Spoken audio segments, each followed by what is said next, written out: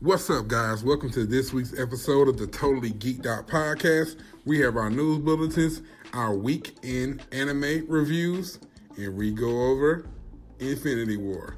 Coming right up.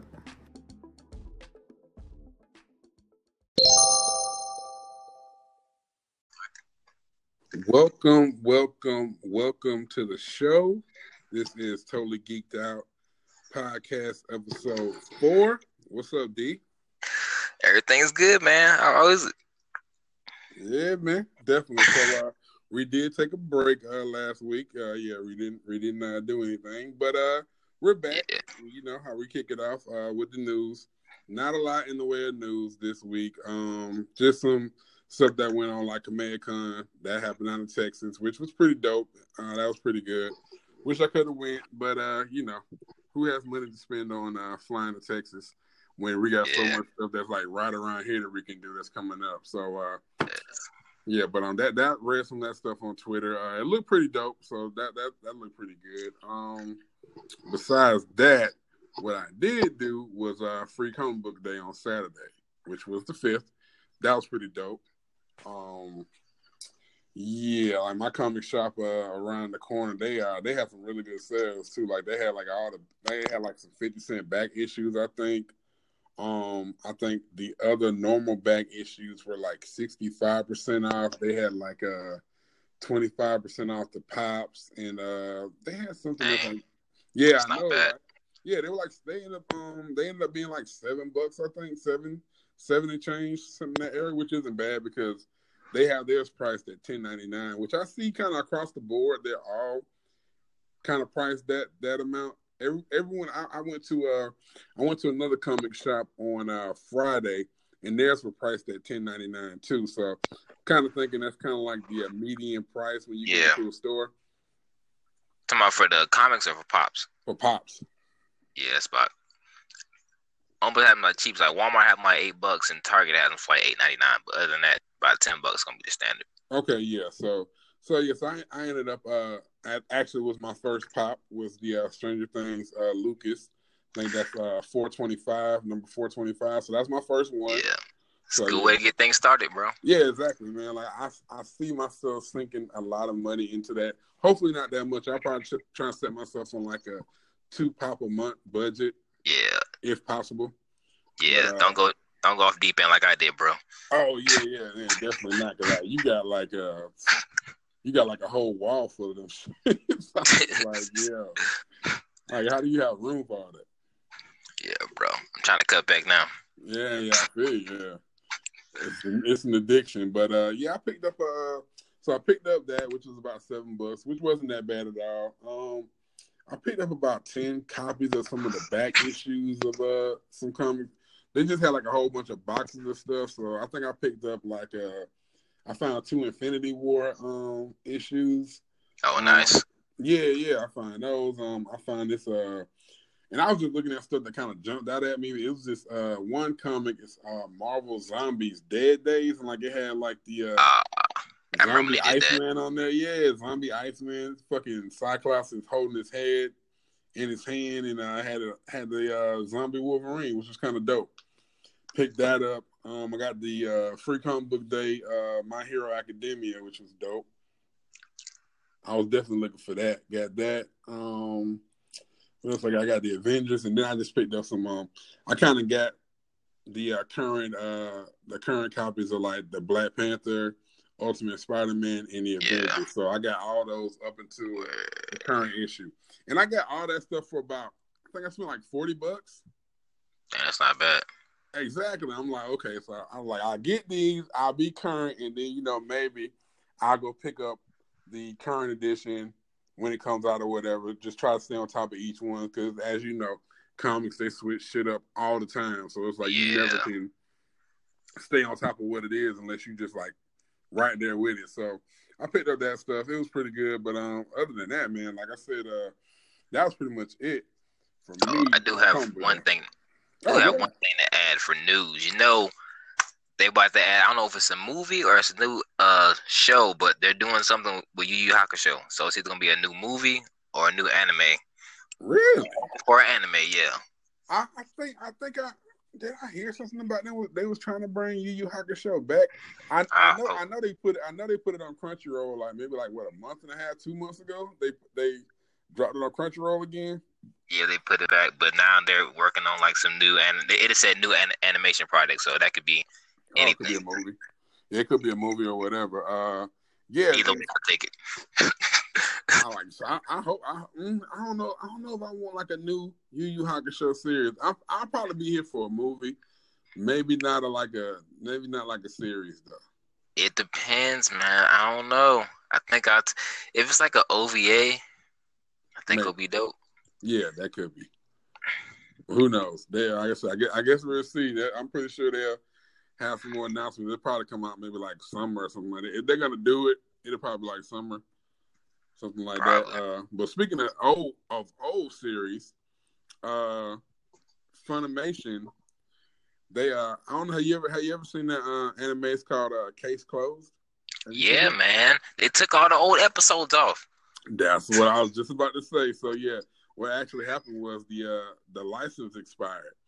So they pulled all the episodes from they pulled all the old episodes of Case Closed from Crunchyroll.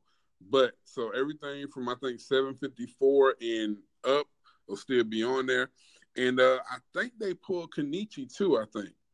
Oh man, I already seen all that, but that still kind of sucks. But I mean, everybody it kind of sucks for me because I was like rewatching it like a couple weeks ago, and like I had it queued up on my Hulu, and I hit play on it, and it started playing. So I'm like, is this just because I was watching it, or is it really gone? So I don't know. But yeah. So but Case Closed, all the old episodes definitely gone, and if you want to watch it, everything from 754 forward will still be released on Crunchyroll currently, weekly. But yeah. So so I mean, I guess this is news too. I mean, we had talked about it on the last episode. Unfortunately, we didn't get to go together. I went and seen Bungo Stray Dogs on Sunday. You had to. How was it, bro? That sucked. But so I went to see it. In Studio Movie Grill kind of got me, dog. Like the tickets was like $13.50, and I went in like I think I went to like the 4:00 show, which I'm like, okay, matinee, and like boom, $13.50. But I'm like, you know what?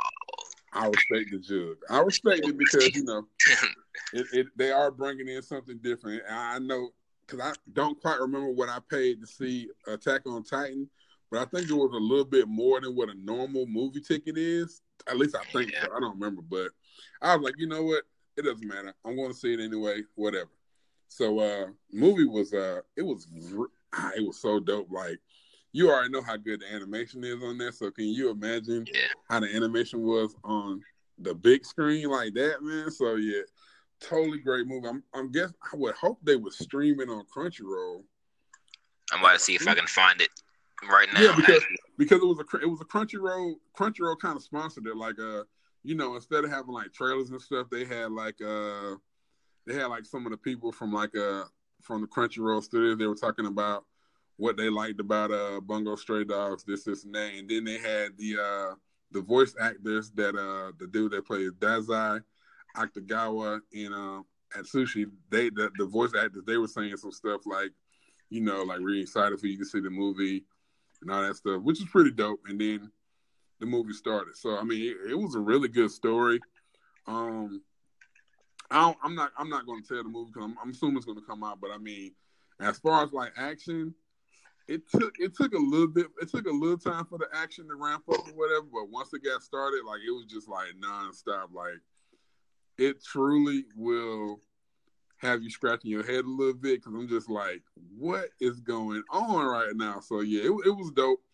I will say one thing. They did do a flashback to Otosaka, so you know I got a little misty eyed. I was like, damn, how they gonna do this in the movie like this right here, dog? I'm like, well, I was not expecting to see this. So yeah, they did a little flashback for that, and I was like, damn, man. I was like, all right, I'll put it together. So did it tie into like the storyline of the anime at all, or just like some random? You know what? In the opening, like I guess it was a new opening song because it's a movie song, or whatever. So they showed some flashbacks of like everything, like they showed flashbacks of him and Akutagawa fighting the money dude, What's his name? I forgot his name. They showed flashbacks of that. What else did they show flashbacks of? I think that was really it. They just showed flashbacks of that fight, and then they were showing some other stuff. But and they were kind of like showing it. Like they showed like everybody from the Armed Detective Agency. Like it was kind of like a little intro for everybody. Like it, like as the opening was playing, it showed all them like their name and stuff like that, and what the name of their power was, and then it showed the Port Mafia, and then it showed another group too. I think it just showed the villain dude or whatever. Word. But, yeah, but besides that, yeah, like once it got like the little maybe like the first maybe like 20 minutes or whatever was like some build up story stuff or whatever, because I'm thinking it's taking place like a few months after the end of the anime, I think. So you know, everything's kind of like normal or whatever, and then you know the story picks up. So you wouldn't need to see the anime to know what's going on from this point. I mean, if you're going to the fucking movies to see Bungo Stray Dogs, you have seen the anime or know something about it. So as long as you pretty much know the characters, then you should be fine. So like if you were to watch this with somebody that had never watched Bungo Stray Dogs, then they could probably catch on with it because it kind of tells everybody's powers and stuff like that. So it doesn't really too much. It really doesn't even really reference anything from the anime so much to where like you would be like, I don't know what's going on. So, but I mean, it just kind of picks up and kind of tells everybody's powers and stuff like that. So, just the person that just has never seen Bungo Stray Dogs could watch this movie and kind of learn a little bit, and that might interest them in going back and watching the show. But I mean, you should want to watch the show anyway because it's fucking dope. You should want to watch it. But so yeah, I hope at some point. I didn't see anything online saying like when it was gonna drop or whatever. I'm sure it's probably gonna come out at some point on Crunchyroll. Like it might, like I said, I don't know if it's gonna be on there, but it should be on there soon because it really was like a Crunchyroll movie night, like Crunchyroll Funimation movie night kind of thing or whatever. Word. Yeah, so I mean it was good, but and then what sucked is they didn't even say if or when they're gonna do the next season of it, if it was gonna come back or whatever. I would hope that it's gonna be another season. Yeah, definitely. I mean, I would hope that since the movie doing so good, the movie being as good as it was, they were in tandem working on the next season. So who knows? It could probably come out like next year, maybe. Yeah. But yeah, that's about it, man, for the news. We're gonna take a quick break, and like I said, we're gonna jump into these reviews because we have a lot to review. So everybody hold tight. We'll be right back.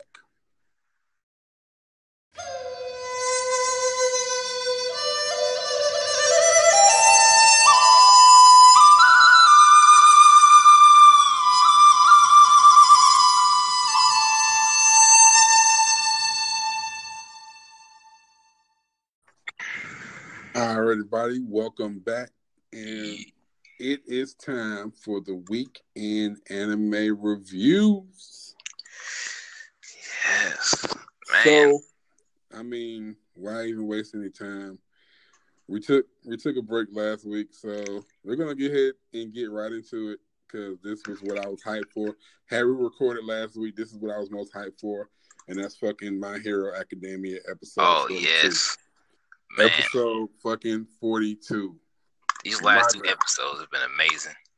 Oh, man, we've been talking about this too. Like this has been a build up since this fucking class trip arc started, and man, this did not disappoint at all. Like this was crazy. And the crazy part is, you're not even halfway done. Yeah. There's so many more fights you gotta look forward to. But man, Deku though. Deku, like really, like, dog, I feel like, you know what I'm saying, he's just like, you know, big brother, just trying to, you know what I'm saying, just trying to protect Kota. So that was crazy. But I mean, if you've seen the episode, which if you fucking watch My Hero Academia, you haven't seen the episode, then I don't know what's wrong with you. Yeah, I had to watch the episode like 3 times. It's easily the best anime out right now. I'm gonna go ahead and throw it out there. That's right. At me, dog. Big at word. me if you got a problem. Please at this man. Yeah, please feel free to, if you listen to this show on Anchor, please feel free to leave a voice note in response to this. Yeah. So I got it. I'm talking spicy right now. I know it's all kind of like peppers in this, but it's truth, man. Okay. Well, you know what? I'm gonna step up and agree with you on that one, because as far as what's playing right now in the way of shonen types, even Boruto can't even. Boruto can't even really. I don't know, but they are coming up on some stuff in Boruto. But as far like up to until now, yeah, My Hero Academia is just like holding it down, because like nothing else. Outside like One Piece, One Piece kind of shit. But like as far as stuff like new stuff, new stuff, My Hero is killing it. Hero's definitely killing it. But so episode 41 ended with the dudes were there with Koda, and then you got Midoriya. He's coming up, and it's just like, oh, like, okay, I gotta say Koda. So this dude, and what is this dude's name? Who you talking about? The muscle dude. I don't know. Did they say his? I know they haven't said his name yet in the anime. I don't think, because I don't remember them saying his name. He was wearing the fucking Jason mask. He's not even a major character on here, because I don't even see him. I don't think so. Nah, I think he's just one of those people that's in the Vanguard Action Squad or whatever. We gonna call him Muscle Guy. Forget about it. Yeah, we're gonna call him Muscles. So basically, his quirk is he can expand the fibers of his muscles or whatever, and like what I'm saying. Basically, yeah, he like pretty much augmented strength, pretty much. He has super strength, basically. What I'm saying? He has super strength. I don't want to say it's on par with All Might, but what I'm saying? He has super strength. A regular hero probably couldn't handle him. None of these students probably couldn't handle him, except Midoriya. But beside the point, he walks up on Koda, because as we know, we left Koda up on that little ridge thing or whatever, where his little hiding spot, and the dude's like, he was just looking for a good place to watch the fight. So, boom, this is where he pulls up on Kodak. So he's like, then he's saying some shit about he wants to trade his mask for the hat and all this other stuff, and so that was episode 41. So what was really interesting to me about this episode is that the type of connection that Midoriya has with Koda in such a short time.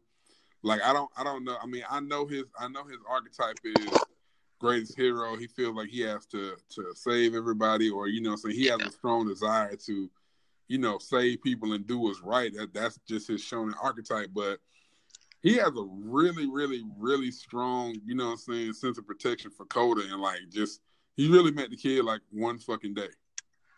Yeah, the thing is, it's not particularly just Koda. He's a hero. So if he sees anybody in danger, he's gonna jump in, bro. Like he's like true definition of a hero. This is true. I do agree with that.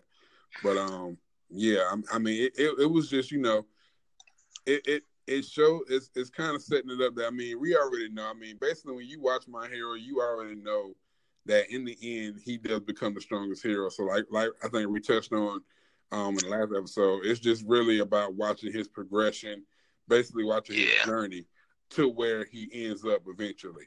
And I think out of everything that they've done, even the stuff with Stain wasn't even on this level. As far as emotional, yeah, I definitely agree with you, bro. Yeah, he had like Shoda. He had help. Yeah. Basically, just to keep it real, he had help. He had Shoda. He had Yeah, you're right, bro. He had help, and now it's just boom. What you gonna do is you. What are you gonna do? Back against the wall. I guess either do or die. Back against the wall. So by all means, he has to get Koda to safety. So, let's just jump into the fight basically. So, basically, what the dude does is he pretty much hardens his muscles. And then he, kind of like he uses the muscles to just use super strength. And so, Midoriya is using what 5% maybe, or was he using of One for All? He's in 5%. He dabbled with the 20%, but didn't work out too good. Okay, so yeah, so we already know he's going to the go-to full calorie, so that's what he gets into. And the interesting part is that you would think that he would try to run, and he does, but the dude's fast. Like the dude just has the leg muscles. He's just as fast as Midoriya, basically. And he knows that he doesn't have a choice. It's he has that fight or flight instinct, and at this point, flight isn't working, so you got to fight him. So he's gonna fight him at least, let Kota get away, and that's how they start fighting. So yeah, that fight, man, just the art was so amazing. Like that fight was like drawn like so perfectly. Like it just looked amazing. And just picking up on some of the stuff that and I missed some of the small details in my first time I watched it because I think I definitely watched it twice. Yeah, I watched it 2 times. I think the first time I might have been like a little distracted. I was doing something, but second time I was like, you know what? Let me just disconnect from everything. I think I left my phone in my room on the charger. I just came in here and just watched it. And that's when I caught all the little, small nuances. And you can tell that Midoriya is genius level because this kid thinks so quick on his feet. And it's just like, he had, and I think we talked about this on like maybe the first or second episode we had about battle sense. And that Midoriya has battle sense and he has, tactical sense too. So he's actively reading the fight. Analyzing. Exactly. Yeah, analyzing and reading the fight as it progresses. And for him to be put up against somebody that's like, just the gap in their powers is evident because this dude, spoiler alert, he kills Kota's parents. He's the guy that killed Kota's parents. So this dude is not like a beginner. It's not like they fighting somebody from fucking class C or something like that. Yeah. This dude's a legit villain. He's been a villain for a while because Kota's about 5 or 6 maybe. And so, so his parents have been dead for a few years. So this dude actually killed Kota's parents. So this guy isn't a joke. And, Midoriya's fucking first year. Like, it's summer. It's summer break. So the gap in their skills is, I would say, immense right now, just based on ability to use your quirk and being able to test your limits. There's a big gap in between them, and just for the fact that he can hang with this dude and trade blow for blow with him is pretty amazing. He's our hero, but that's still something that you got to acknowledge. This kid can fight. He can fight. He can handle himself. And so what did you think of the fight? Man, this is the thing. Like I really like the dynamic of like you said, the fight or not. Like he had to fight him. Like he's back against the wall, so it wasn't like he had any help. Like he knew that if he didn't, he was the only thing stopping him between him. Bro, like, so he had to, bro. And I think he realized in that moment, like I said, he realized that he had to go above his powers. And I think that's kind of the genius. That's why I think he's really perfect to have, like, the all for one or one for all. Because, like, I don't think nobody else could have it. I think he picked the perfect person to have the path of his court to, bro. It's like, that fight was truly amazing, man. Yeah. So, and even like I really like the emotional part. Like that's why, like, it was crazy because he lost it pretty much when he said, "Oh, I'm gonna kill this kid now." He was like, "You gonna do what?" "Oh, nah, fam." And he just like surpassed his limits, bro. I think that was truly beautiful. Oh yeah. He wasn't having that, and man. So so just basically to preface, they're fighting, and man, Midoriya is getting his ass whooped, but he's getting his ass whooped, but he has, he has the will to keep fighting because he knows if he dies, Kota's going to die too because this dude just doesn't give a fuck. He just kills for fun. So he's like, I'm going to have fun. I'm definitely going to kill you. So, let me hurry with you because you're dead. And so, yeah. So just, what else can I say? So he's pretty much testing the limits of off one. 1 for all. So he's testing the limits, and he ends up going to 100%. So he does 100%, and that shit does nothing. Like absolutely nothing at all. He ate it, bro. Ate that shit like it was just not, you know what I'm saying? Like just Frito-Lays. He ate that shit. And yeah, so it's just like, damn, man. It's like, yeah, so I think even Midoriya shocked. He's just like, damn, this was 100%. Yeah. Like he's pushing it. So after the 100%, his arms kind of fucked up. You know what I'm saying? He's kind of fucked up at that point. And he broke his arms, didn't he? Yeah, he was fucked up. Cause even like I said, normally he and I found the dude's name. I guess they call him Muscular. Okay. Wasn't too far off. We gonna roll with Muscle Dude. Yeah, we're gonna roll with Muscle Dude. That sounds a lot better than Muscular. I just don't see the thought process behind that one. But yeah, so like I said, and touch back on Midoriya's battle sense, man. Like he already knows. So during this fight, he's kind of testing everything. He knows his cell phone's broke. He knows he doesn't have any help. He has no help at all, and you know what I'm saying, he's just actively thinking during this fight. And the dude, Muscular was like, Muscle Guy was like, we're not even looking for you. Like who's Bakugo? Yeah. And so I don't really know what it is with Midoriya and Bakugo. I don't understand that. I don't know. Well, I don't know. I can tell you, but I don't want to ruin it for anybody. Are they brothers? Like, are they brothers? Like, yeah. Tell me off air. But like, are they brothers or something? Because I really don't understand. Nah, they grew up together, bro. Well, yeah. I mean, yeah, I got that. But I'm just like, damn, dog. It's like he could say this dude's name and just throw your whole shit off. Like, oh, Kachan.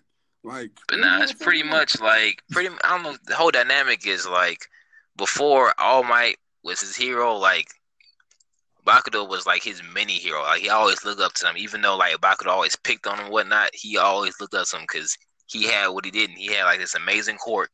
He's like, dang, one day I'm gonna get me an amazing quirk too. So he just always looked up to him, even when he got his quirk. That was still like his rival per se. So it's kind of like the whole Naruto and Sasuke dynamic a little bit. That's pretty much how it is.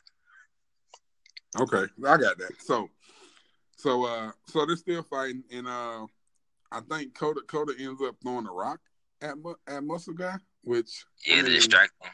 Hit him with a rock. I mean, get off my homie. Get off my homie. He came to save me. I appreciate that. Let me throw this pebble at you. So yeah, he throws his rock at him, and that kind of distracts him. And because at this point, shit's going downhill. So at that point, Midoriya is able to stick his arm in between the dude's muscle fibers or whatever, so he can't dodge. Once again, displaying crazy battle sense. So he sticks his arm in there, and that's when he charges up the 1-for-all to 100%, and he hits some smash or whatever. And the shit nearly blows Kota off the damn cliff or whatever. But in true Midoriya fashion, he catches him with his damn teeth. So he's caught him. His arm's fucked up, and he's holding him by his teeth so he doesn't fall to his death. And yeah. And I think seeing that kind of like turned the page for Kota. That kind of like flipped the switch. Like, okay, you know what? This dude is going all out to protect me. He don't even know me. He doesn't know me at all. Like he just met me. He just met me the other day, and like he's doing all this just to save me. Yeah, I think in that he realized why heroes do what they do. Yeah, you know what I'm saying? I like that. Yeah, I like it. He's like, you don't even know me, but you know what I'm saying, you're risking your life to save me. Nice. And okay, so quickly we find out that the 1-for-all 100% didn't do shit because the muscular dude's already recovered. Killing. He's already recovered. He's like, what? You're like, what? You know what I'm saying? And so fucking battle sense again. So Midoriya's trying to buy time. he's like, shit, I gotta come up with something. He's like, damn it, 100% didn't work. Like, I'd never do 100%. So he's trying to goddamn talk to him and trying to find out what it is. And at this point, most of the dude, he ain't trying to goddamn hear that shit. He just wants to kill people, bro. He's like bloodlusted, bro. He don't care about none of that. Yeah, so, and mind you, his fucking eye is out. So this motherfucker puts in a glass eye, and he like, you know, it's on now. I'm not holding back. And, you know, it's whatever. So he like supercharges this shit up. And Midoriya's got Kota trying to damn avoid the attacks or whatever. And he's like, shit, he's like, man, I gotta get up out of here. But people don't realize that these motherfuckers been training all day too. Like, they've been training all day trying to, you know what I'm saying? And the point about it, they were trying to train to get to their limits or whatever, or they quirk. And like, he's tired. He's been training all day. And so he's like, you know, Midoriya's like, you know what? I can't run anymore. If you got to run, because if we keep doing this, we both gonna die. And he's like, you know, I gotta just fight him while you run away.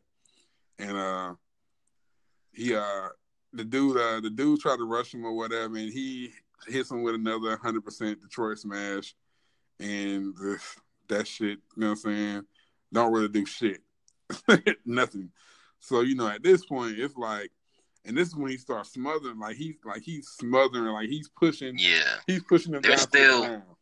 Yeah, they're still in the entangle when he's like fighting. So yeah, it isn't like it didn't defeat him all. Well, it didn't defeat him at all, but it didn't like completely like he didn't like eat like he did last time. So he's still struggling with it. Yeah, he's like, oh, he's fucking with him too. He's like, oh, this shit is weaker than before. Like, really? And so at this point, fucking Midoriya, he's ready to call it. He's like saying his goodbyes. He's like, I'm sorry, All Might. I'm sorry, Mom. I failed y'all. So this motherfucker's pretty much ready to die. He's already accepted that he's about to die. And then here we have Kota splashes fucking muscle guy with water. We come to see, we knew he had one because, I mean, both of his parents were heroes, so he had to have a quirk. And his quirk is water. So he splashes the dude with his quirk. Yeah. And I think that might have been maybe like the first time that he used his quirk. Like, he probably didn't know he had it. Yeah, no, he knew he had it, but I think the beauty of it is like he hates heroes and everything to do him, so he doesn't even acknowledge his quirk up to that point. So okay, so I think that speaks into like just how much he was invested into Deku, like that he would go out and try to use his quirk to save him. So yeah, that was so yeah, we see that he splashes Muscle Guy with water, and Muscle Guy's like, what the? He's like, what? He's like, oh, don't worry, stay there because you're dead next. And in that instant that this motherfucker says he's about to kill Kota next, Deku just turns all the way up. So this motherfucker goes one for all, 1,000,000%. What the fuck? 1,000,000%? Yes, like, bro. And he hits this motherfucker with a one for all, 1,000,000%. With a broken arm. With the broken arm. 1 for all, 1,000,000% Delaware Detroit Smash. I don't understand what's up with these states. Like, I don't. Okay, it's a play on, you know what I'm saying, they think of Westerners, so I guess, and you know, All Might's like the typical hero trope. So hits him with the Delaware Detroit Smash, and he fucking knocks most of the dude completely out. Like, this motherfucker is sleep and crazy. Like, and that's pretty much how that episode ends. It's just like, I gotta get. I mean, like, what can you do after that? You missed the vital part, though. Like, for an emotional standpoint, after he did that, he's just standing there, arms broken down. He's like, man, I did it.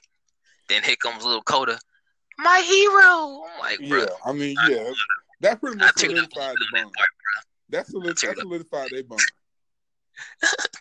It's like Big Brother. That was the best part of the episode of me, man. You like that part? I mean, I like the part where he knocked him out, but I mean, you know, that part too. But you know, the emotional growth between Kota and Deku is also good. So, episode ends. He slings him on his back, arms fucked up. And he's like, I gotta get back to training camp or whatever, and that's how episode 42 pretty much ends. And you gotta remember that shit. It's still villains everywhere. So it really ends with Eraserhead. Eraser. coming out of. I call this motherfucker Eraser. Yeah, that's my guy. So Eraser is coming out, and he runs into the what's the dude's name? Man, I know his name. Dabu. Yeah. He runs into that dude, and I mean, we might just go straight into episode 43. So he runs into that dude. That's how episode 43 starts. And basically, what, it was like an explosion or something? He exploded or whatever? Yeah, no, he tried to set him on fire, but he dodged that shit. Just like, dude, he's fucking Eraser. Like, he's pro hero. Like, are you serious right now? Like, what are you thinking? So, so he's like, damn. So Eraserhead, and he pretty much drags Dobby or whatever. Like he pretty much swiftness.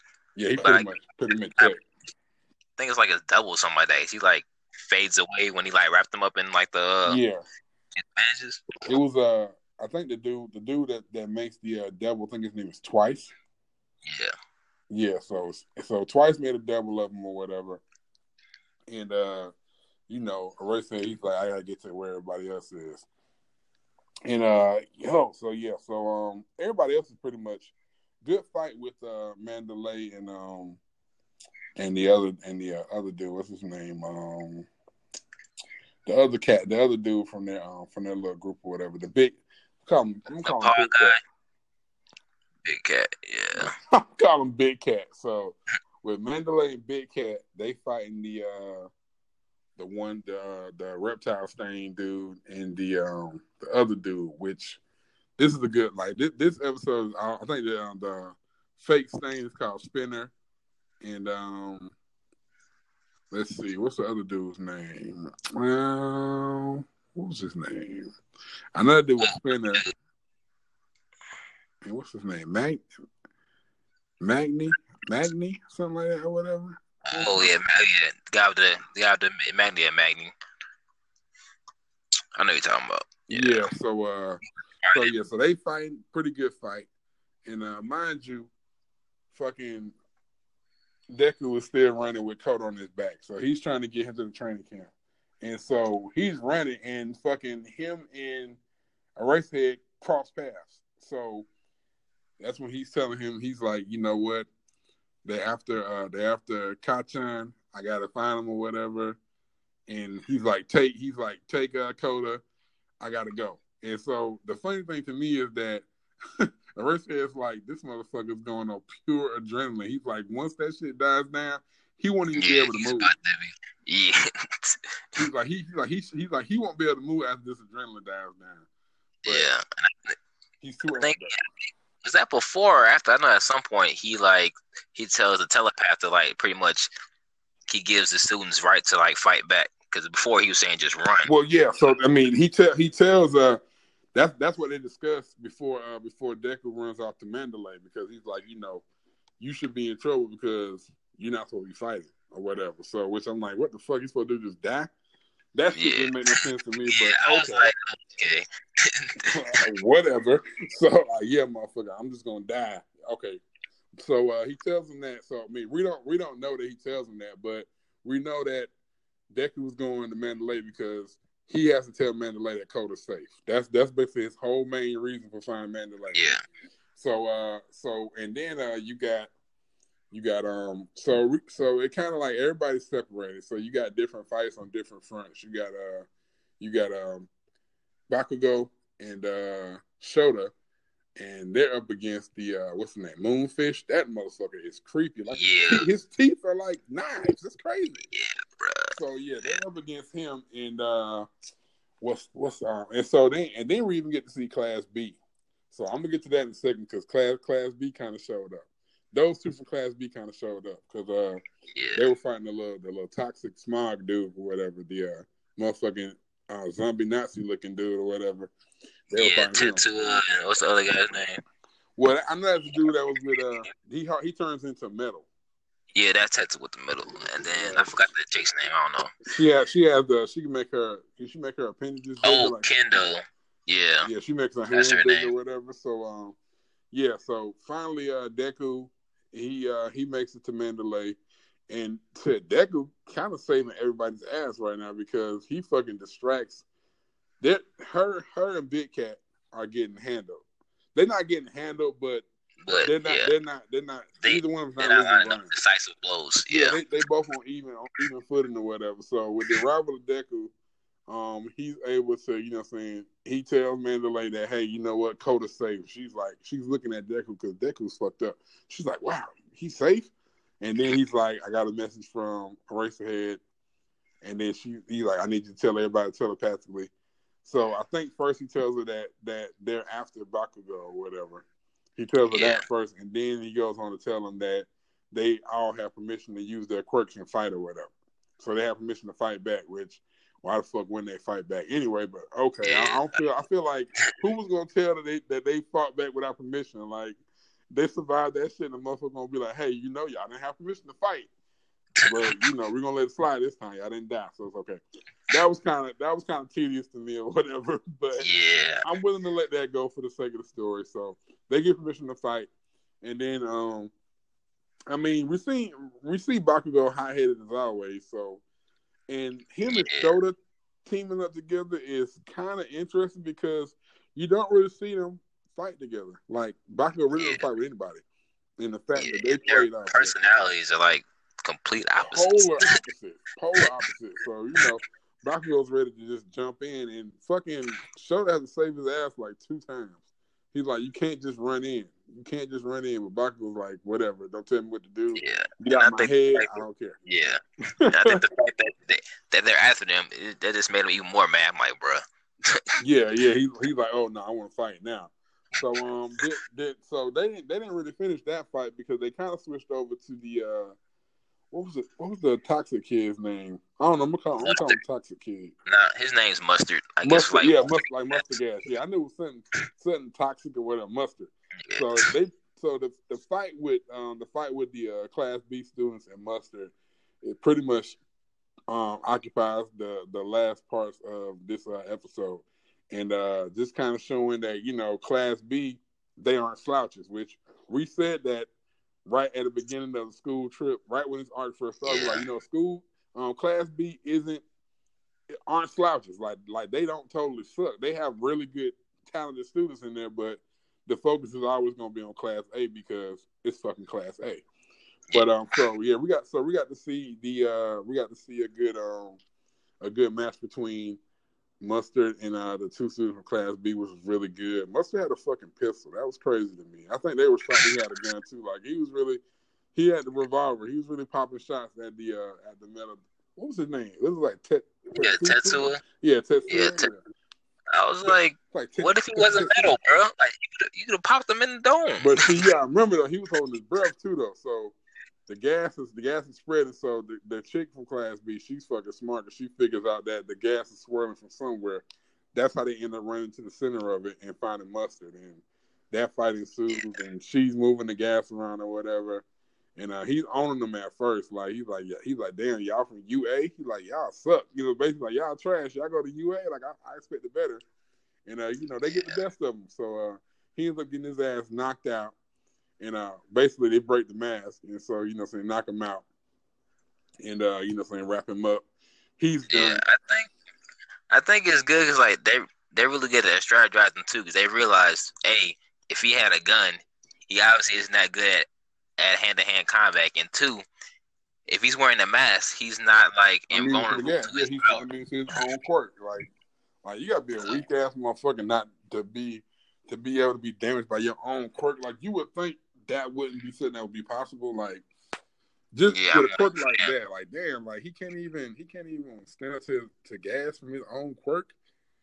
But I mean, I guess, you know what I'm saying, it helped move the story along. So that worked. But so yeah, and that pretty much that wraps up episode 43.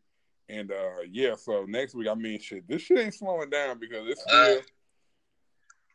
At the end, well, not what they show at the end. They show Dark Shadow, like he lost. Oh, you know, well, I don't know if you know his it's like the darker it is, like the shadow comes out. Oh, I forgot all about that motherfucker. Depends on how dark it is. So he like loses control, and like that. All you see at the end is like Deku going to find him, and it's like you see complete darkness. He's like, "Don't come close to me." I'm like, bro, that, like he is he might be like, I think people slept on like how strong he is. Him, bro. Like he's like one of my favorite characters. Like he's fucking he's strong. Like just the way that Shadow is going crazy, like he's fucking strong. So yeah, so that's gonna fucking be the you know what I'm saying, what's gonna happen on episode 44 this Saturday. But yeah, just these were two crazy packed episodes. So I mean, normally, you know what I'm saying, this probably would have been like a 10 or 15-minute review. But we had to do both episodes, so whatever. So yeah, it's a little long, but it doesn't matter. So that's gonna wrap up. That's gonna wrap up My Hero Academia. We're gonna come right back with we're gonna come back with Boruto. So yeah, Boruto. Right. So you guys hold tight. We'll be right back.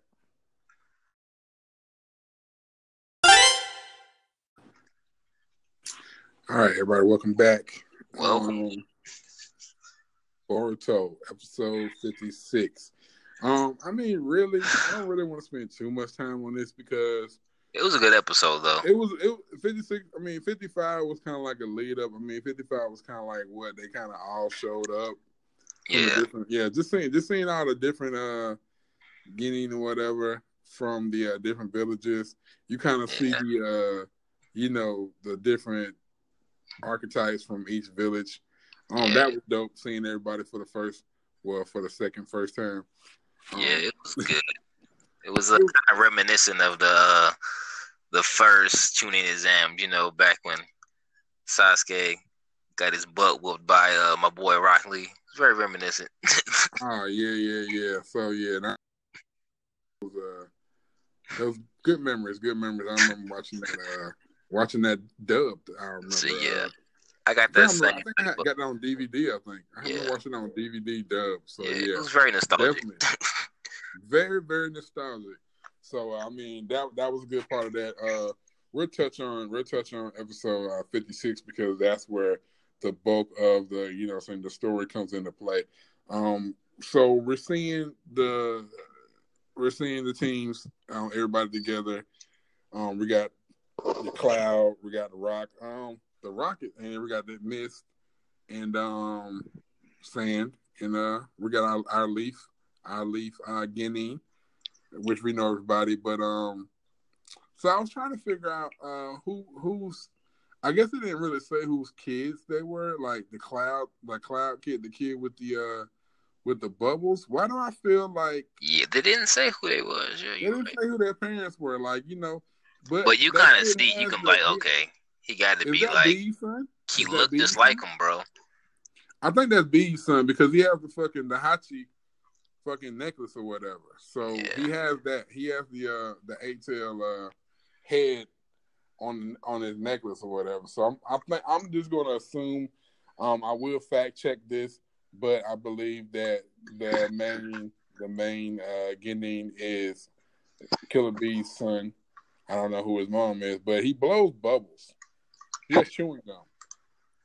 Kind of weird, different. I mean, I like the different kind of juices that they have. It's not like just straightforward shit. It's like damn, like because that's part of the tuning exam. Like you don't really know what everybody else can do. Like you don't know yet. Excuse me. And so he has chewing gum, which they don't know what it does yet. Then we got the twins from the are they from the Mist? Those 3 Mist twins or whatever. Yeah, they from the Mist, yeah. Triplets, yeah. So we don't fucking know who they are because I don't even think we seen them in the we didn't in the field trip arc. Yeah. I do like that they that he does see the Mizukage again, and they do allude to what's his name, what's the kid's name? I can't remember his name, but they show a montage of him still training. He's still training to become the next Mizukage. I wish they would have brought him, but I mean he's already Jonin level. Yeah, he's already a Jonin. Yeah, he's already Jonin. So I don't see the need for him to come. But it would have been dope to bring him because they could have reunited. But I'm guessing that's for later. So they did show him still training, which is good because it's been a while since that arc, and just good callback to seeing him and we got the Hidden Rock, kids. Nothing really interesting to me about them. Yeah. And the most interesting is obviously the Sand. The Sands. Your boy Shinky. And for people and he looks like he has Conqueror's face paint. Yeah. But let's just make sure he's adopted, okay? So yeah, he's adopted. He's not actually Gar's son. He's adopted. But if he adopted them, it's gotta be for a reason, dog. So gotta be for a reason. So, he has Conqueror's face paint. And one of the kids is that Conqueror's daughter or son? Dang, I think that's his daughter. Let me check this right quick, because I want to make sure.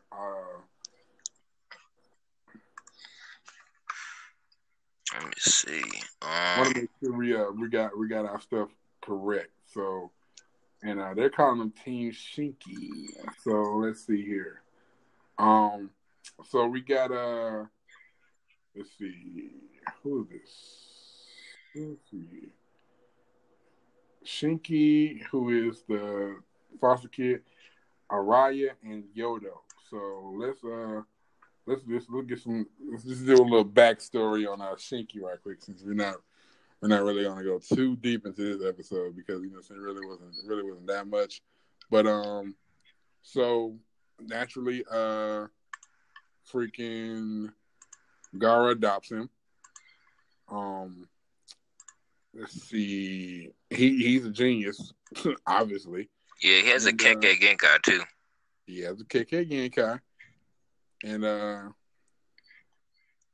he's gonna fight Momoshiki too, I think. So yeah, interesting. Let's see what else. And he has let's see, he got this and that. So let's get to his abilities. So he has the magnetic release KK Genkai, which is the Iron Sand, which is one of the KK Genkai from one of the was it the third? Previous, I think it's the third. Yeah, third Kazekage had that. So I'm thinking this kid is like maybe, I don't know, maybe grandson of third Kazekage. I'm not sure. Yeah, and if you watch Ninja War, you know that's a beastie King Genkai, bro. Like, yeah, he was whooping butt. Yeah, so he's wearing the Iron Sand as a cloak, which is fucking dope. So because you remember, oh my god, this is gonna kill me. It's just been how long it's been since fucking the Akatsuki stuff. The puppet dude, what's his name? What's the guy with all the puppets? I don't remember that guy's name. I feel bad. I feel like I'm letting myself down right now because I don't remember his name. The 100 Puppets do. So, in any event, whatever, he has a puppet of the third Kazekage, and he uses the Iron Sand in that fight against Sakura. He's making the shapes or whatever, the magnetic sand. He's using the shapes or whatever. He's throwing them at Sakura. So the magnetic release KK Genkai is not a slouch, crappy KK Genkai at all. So this kid, as Guinea level, already pretty much has perfect control over it because he's fucking wearing the Iron Sand as a cloak. So if that is control, I don't know what is. So definitely ready to see how that's going to flesh out. I wonder, and he seems to be really, really interested in Boruto too. So I don't know if that's just like because of how close Naruto and Gaara are. I think so. Or maybe Gaara's been talking up Boruto a little bit. Who knows? He's like, I got to son this dude, dog. For my pops. Yeah, I got to represent for the sand. Represent for pops. So let's see. And so the next sand trio is Araya. And let's see. So he kind of looks like he's got the ponytail, and he's got the face mask on. Let's see, whose kid is he? They always say whose kid he is. But man, then this right here just didn't really tell. So he uses swords, and I'm guessing he uses puppets. He doesn't really. They don't really go into like what kind of stuff he's using, but he's using the sword. So I'm gonna assume that he uses like traps and stuff like that. Maybe I don't know. So that would be something to look forward to because I'm looking on the wiki and it's not really saying what he does or whose fucking kid he is, which is kind of sucks. And the last final member of that team is Yoda. She's Konoichi. Let's see. And it still doesn't say whose kid she is. It's kind of starting to piss me off. So it says in the anime she's using taijutsu. And so I don't know. So she's a taijutsu user. It doesn't really say whose kid she is still. I think that's kind of good. We're gonna learn today in the next few episodes. But and just to go ahead and segue into further discussing the episode 56 is that they have the and so first we're gonna go into part that the tuning exam is starting and they're all headed to the testing ground and Sai informs them that the first test is going to be a true or false question. So normal, perfect Sai demented fashion. It's a true or false question. So he asks them the question and they can either choose to go true or false. And they're pretty much split even. So I think Sakura and everybody else goes to like true. I think most of the Hidden Leafs getting are on true, and I think looks like I think the Iron Sand, Sand Village they go to false. So the bottoms fall out, and it's a whole bunch of ink at the bottom with perfect Sai, and so basically the point of it is to not fall in the ink. That's the test. And if you fall in the ink, then you're automatically disqualified. And so fucking Mitsuki, clutch as always, grabs the edge. He extends his arm, he grabs Sakura. I mean not Sakura. Wow. Sakura's daughter. Sarade. So he grabs her and then she throws Boruto kunai attached to a wire or whatever, and they don't fall in the ink. Shikadai, he's holding his squad up with the shadow stitch, and they're on the wall. And Dinky and they fall on rocks, like they fall on ledges, which is good for them because I don't think any of them have a skill that could have saved them unless like Iwabe made like a mud wall or something like that. But that might be what he did. Isn't that what he did? Yeah, he made a mud wall. Yeah. He made a mud wall. So, so he made like a rock formation for them to land on him, Dinky, and Metal. So they don't fall in, and then they cut to Iron Sand, and fucking Shinky's floating on the Iron Sand, and he's got his team floating on the Iron Sand because it basically flies, which is fucking dope. So they make it to the next challenge. So that shit goes pretty quick. So they're like, okay, well now you pass this part, and now you have to go into the forest to get to the next part or whatever. So Shinky's like, you know what? We can't show these motherfuckers our jutsu. Like, we don't need to show it to them. Let's just try to get through it as quickly as possible. Because I think they're on a time limit to get there.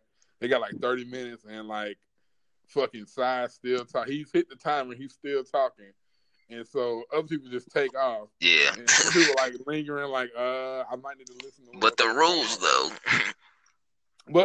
though. And so like some people already dipped out, and then a lot of people dip, and then everybody just finally runs away, and then fucking Shikamaru's like, they would have listened to all your rules, they would have never made it on time, because it's like you can't even be a second late. If you don't make it to this part on time, then you're automatically disqualified, even if you're a nanosecond late. Yeah. So he's like, they would have never made it on time, but they listened to everything you had to say. He's like, you were just wasting their time. So everybody's running through the forest, and they got like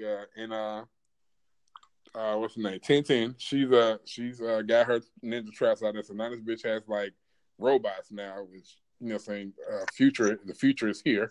So they got robots, and she's got robots to kind of trip everybody up, and so that's where we see the cloud kids use the bubble gum.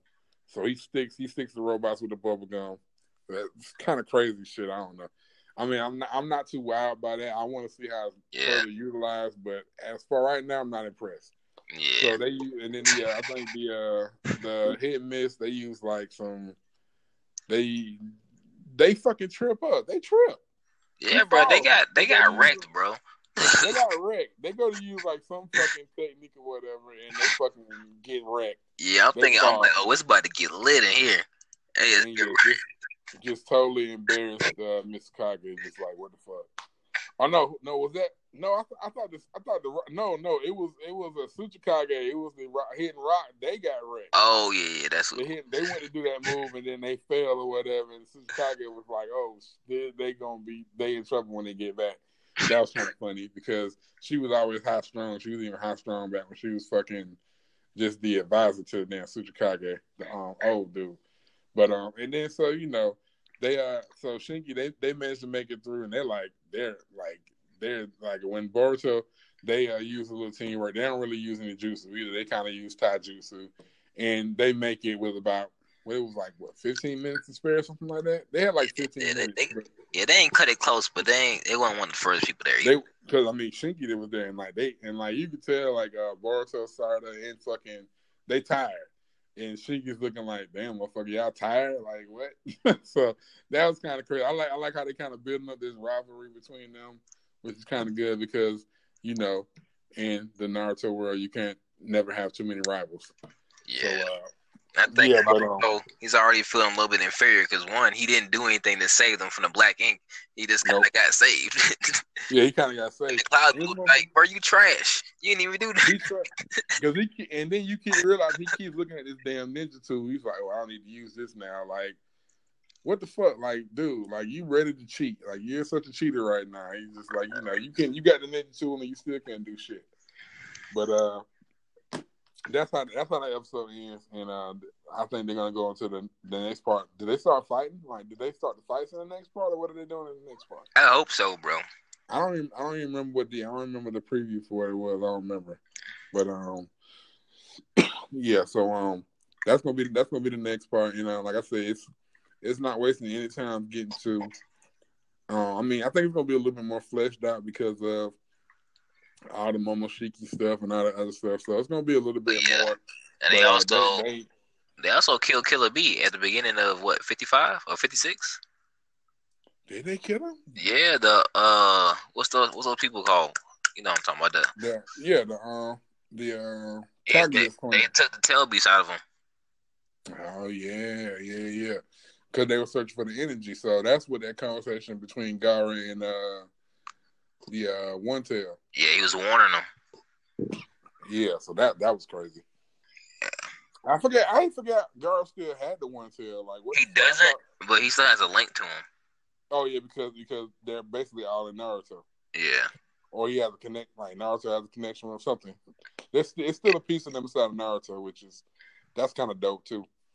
But yeah, so I mean that's crazy. R.I.P. Killer B. I guess we'll see some more of that fleshed out once they because I mean they're coming for Konoha now because everybody wants fucking Nine Tails. Got to have it without fail. That's what they want. So they're coming for QB in Naruto. So hopefully they'll go ahead and get to the. We know once they get to the second round where they're actually fighting.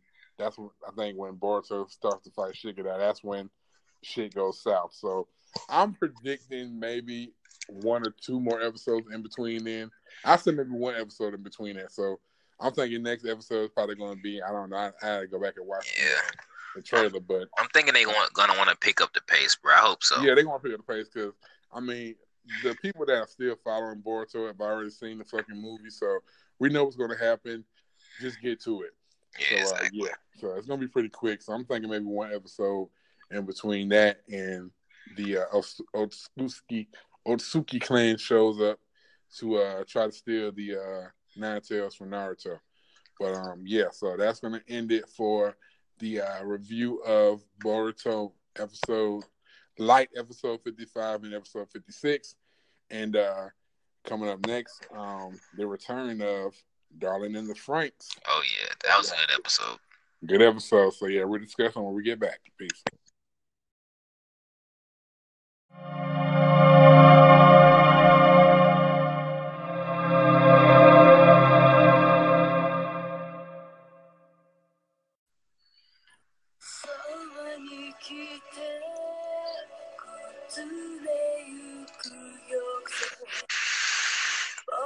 So you got the theme song playing. That's why you need to hear. I love that theme song. Oh, that's a great theme song. So yeah, you already know Darling in the Franxx is back after a crazy fucking episode 15.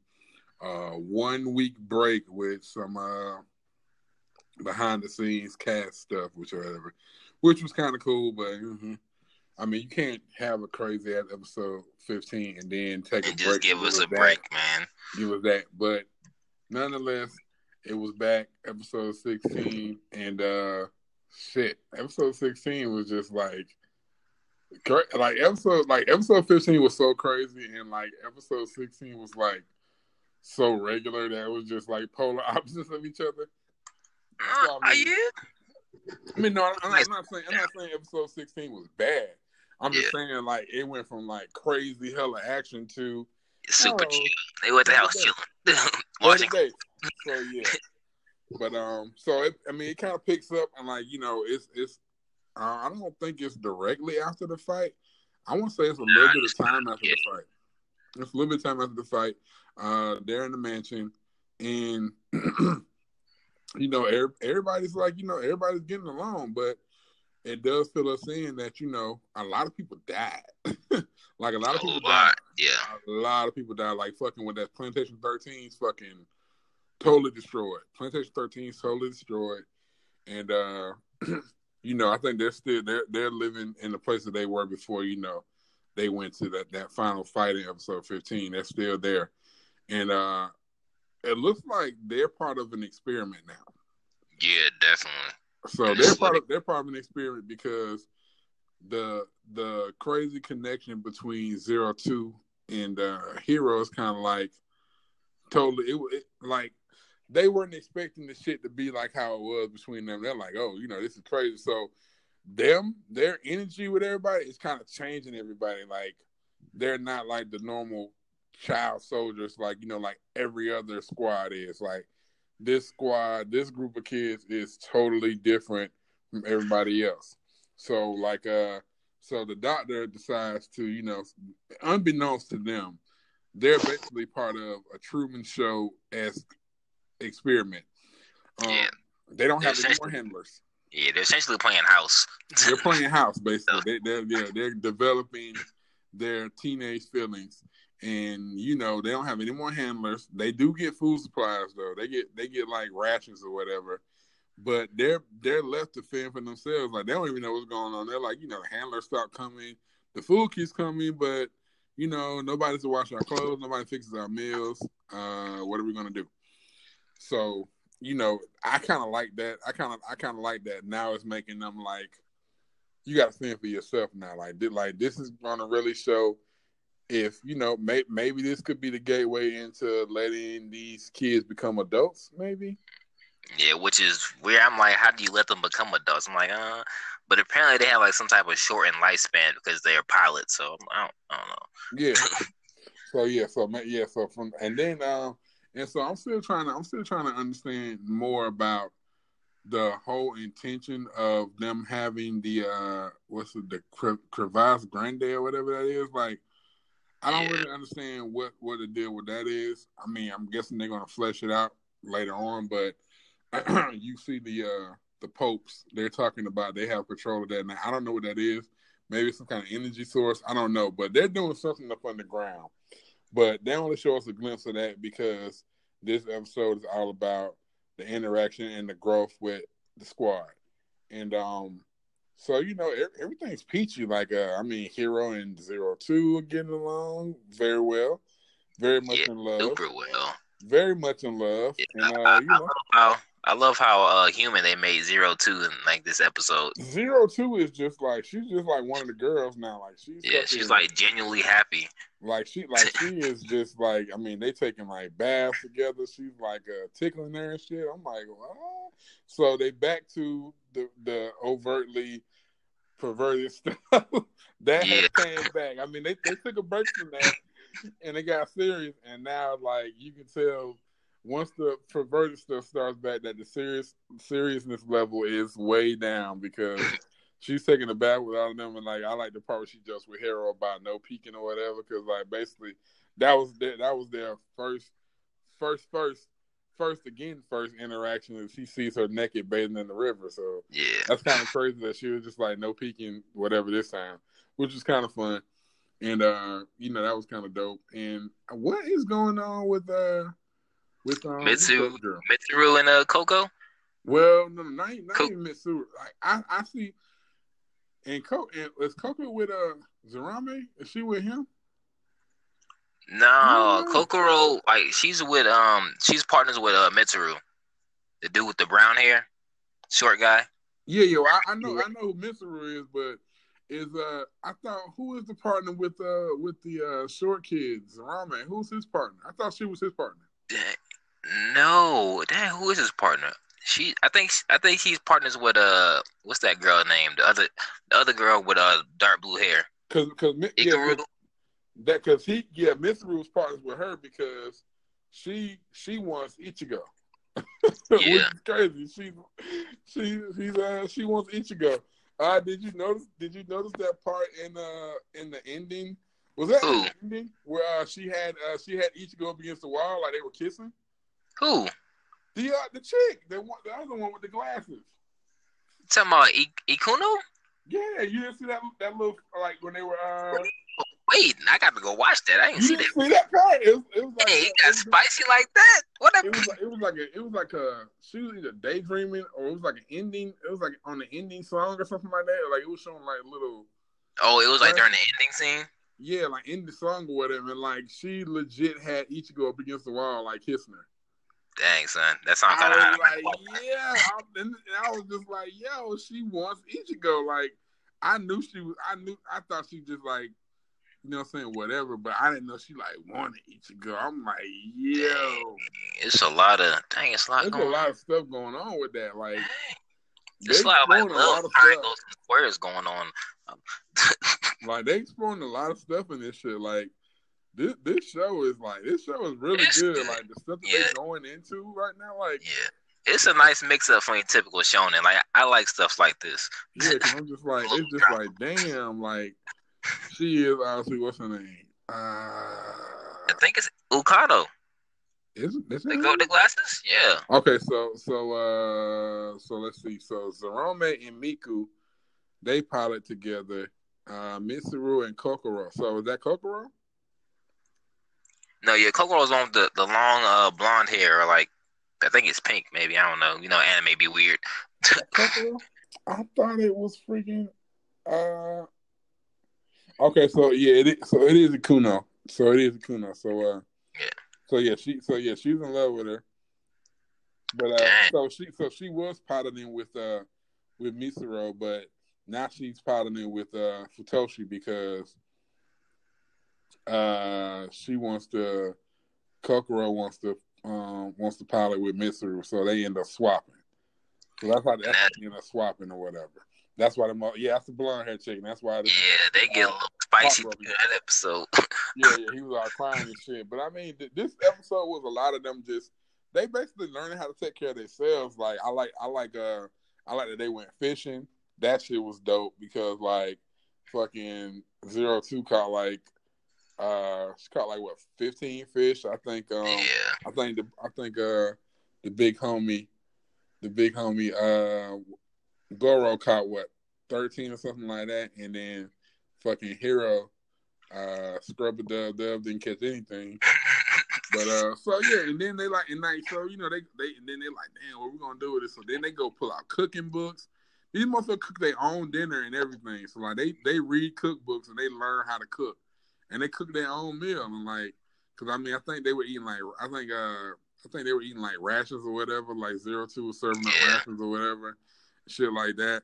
They were eating that, but then they made their own first home cooked meal. Like they cooked the fish and everything else. And another good scene that I like was the scene between Zorome and fucking Futoshi, because the ongoing theme in this is Futoshi's on a diet. So I'm guessing he feel like if he diets, he'll get Kokoro back. I think. Yeah, I think that's his whole. Yeah. So that's crazy. So and fucking come to find out, fucking Futoshi is fucking bulimic. So this motherfucker's eating food and throwing it up. It's crazy. Like this show just calls him out. Yeah, Zorome just called him out. Like, and because they're not really supposed to show. They don't have emotions. They don't really have emotions. But and this shit kind of got me too. Kind of made me feel some kind of way because Zorome starts crying because he genuinely cares about Futoshi. Like, yeah, I'm kind of like, you don't have to do that. He's like, don't throw up your food. Like, you need to eat to survive, whatever. They have their little thing, and that got a little awkward. He was like, "It's fine, I was like, that got a little awkward. But you know what? It's all about growth. It's showing growth because Zorome as a character was kind of fucking irritating before this point. Little whiny baby, fuck, he got on my damn nerves. He's so fucking cocky. He's such a dick to Hiro, and I'm glad that they are. And you can kind of see the path that this show's headed on, because they were all pretty much just one note. Like they didn't have any. Like the only person that had any kind of emotion was 02, yeah, Hiro, and then Ichigo started getting flashes, but she was just overall bitchiness and jealousness. So that was her emotion, but everybody else didn't really have emotion like that. And now everybody's like, everybody in their feels. It's feels. So motherfuckers fall in love. They want to have sex. Everything. A lot of you. Oh, whoa, for it. You. I mean, they do. They do. They don't they? I mean, I don't even think they know what sex is, bro. They just do. The girl has the Ikuno has the baby book. That bitch been reading that book since 11. Like whenever they went to the beach, she's been reading that damn baby book since then. So she knows where babies come from. They trying to have sex. They already have sex anyway when they potting in the frame. They having sex. They just don't know what it is outside of the frame. But, yeah, you're right, bro. But Pete. So did you peep Hiro in the room with 02 at the end? Like, I'm like, oh, this motherfucker in the room now? Yeah. I was like, bro. They just came all the way up, just like, you know what? We together now, goddammit. I was like you said you love me. I said I love you, so you mine now. We together. Yeah. So they in the room. I don't know if they sleep in the same room, but everybody else was asleep or in bed, and they was in the room together talking. So I don't know. Do with that what you will, but I'm gonna say they sleep in the same room together. But this episode really, I like that it's setting up, what's coming soon. Yeah, because they're part of the ongoing experiment, basically. So hope we get to see more of this stuff. And I'm thinking maybe we see like another episode or two of this, and then there's gonna be some kind of threat coming. Yeah, no, it's already there, bro. Remember at the end, they seen that giant Killigasaur like looking through like the glass window. That's what that. Bro. I seen them looking up, but I ain't know what the hell they was looking at. Like I can't really. Yeah. Yeah, but so yes, I mean, I guess the playing house is cut short because it's time to get it on. Which is kind of sad because I want to see what's going on between Mitsuru and Coco, bro. I want to see because she shaked the nigga up and everything. She gave him a lineup and everything. Sorry, I don't understand. Nah, she like kissed him too. Bro. I was like, oh snap. Yeah. Well, no, that wasn't even Kokoro. That was Kokoro, bro. That was Kokoro. Yeah, bro. I keep getting her mixed up with in the middle of the in the middle of the haircut greenhouse. Yeah. Like, in a little greenhouse shit, she you know what I'm saying, she shaked him up or whatever, and she kissed him, and that nigga was just like, oh, he like, it's a lot of, like, they developing a lot of stuff fast, like these emotions that's emanating from Hiro and 02 is just like spreading over everybody. So, and they ain't everybody's catching the feels, bro. Everybody catching the feelings because the doctor's like, this experiment, We need to keep it going. And then what's so And he funny watching it, bro. He watching it, and the other chick is like, I don't understand why this, and that. He's like, bitch, look, just watch. You're going to mess up the experiment. So hopefully they'll keep letting them fend for themselves or whatever and see what they do. But I'm guessing next episode we're going to get back to it because they got a fucking huge-ass crack store for Zero, Two, and Hero to kill by themselves because don't nobody else will help. And I think the main theme for this episode for me was like that they realized they had a life outside of like piling the Franks. They was like, you know what, we can do other stuff besides just kill. Yeah, exactly. Like that's not our lot in life is to pile these shits and die. We can actually do other stuff. So I like. I'm glad it came back and I can't wait till when does it come out? Does it come on Saturday? Come tomorrow? When does it come on? I think it does come out. I think it does come out Saturday. Saturday? Yeah, it comes out Saturday at like 12:30. So far away. But yeah, so that is gonna do it for Darling in the Franxx episode 16, the Playhouse episode. So we're gonna take a quick break and then we're coming back with some Hey, I want to do that yet. Let's just do Black Clover. Let's just keep the the interesting house kind of stuff going because this episode was fucking weird as shit. Bro, we'll be back with that. We'll be back with Black Clover right after this.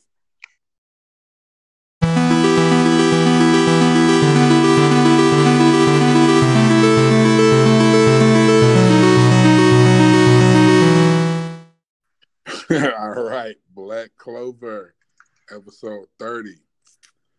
Oh man, Gauche Adelaide. Freaking weirdo, bro. Weirdo. This motherfucker has a little sister complex for his baby sister Marie. I don't know what the hell Black Clover is getting at with this. I mean, I thought this shit was weird since before, but now man, this is getting uncomfortable, fam. Now I'm totally creeped out by this motherfucker.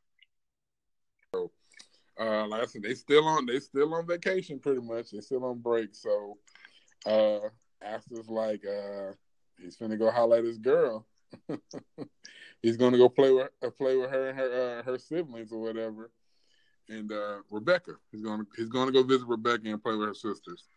And this episode that's how it starts out. Gotcha is he has some time off. He just got paid, and I think it's what Marie's birthday is coming up. Nah, it's her birthday. Yeah, it's Marie's birthday, so he's going to see her. He just got paid. He's going to buy as many damn gifts as he can. So I think these people in the shop know him, bro. And they just fucking fill out the whole shop like he got played, dog. It was so funny. He got played like a mom. And so he basically buys out the whole shop. The craziest part is he envisions her playing with every toy before he buys. Like, yeah, let me get 5 of those. He has like a crazy nosebleed. I'm like, fam, this guy. My God, this dude is so weird. So he fucks up his whole check in the toy store for Marie, and he's going to go see her. And everybody's in the town looking like they know who he is. They know he has a sister complex. I don't know, but he walks up on him, and who do you see playing with his little sister Marie? Asta. This motherfucker loses it. Like, It's crazy. So I'm just like, and Asta doesn't even know that's Marie. He doesn't, like, he's never seen her. Like, I guess the dude, Gotcha was showing pictures or whatever, but I mean, like, he doesn't know. He doesn't know it's her. And so crazy. And he just goes into like total rage mode because Marie has a damn crush on Asta. Yeah, that's what it is. He walks in and she's like, "I'm gonna marry him," and he just that motherfucker he took it all the way personally. He's like, "I'm gonna kill you," and so and this leads up into us showing his magic. He uses mirrors, so basically. He kind of like can create like a clone of himself or whatever, something like that, which is kind of cool.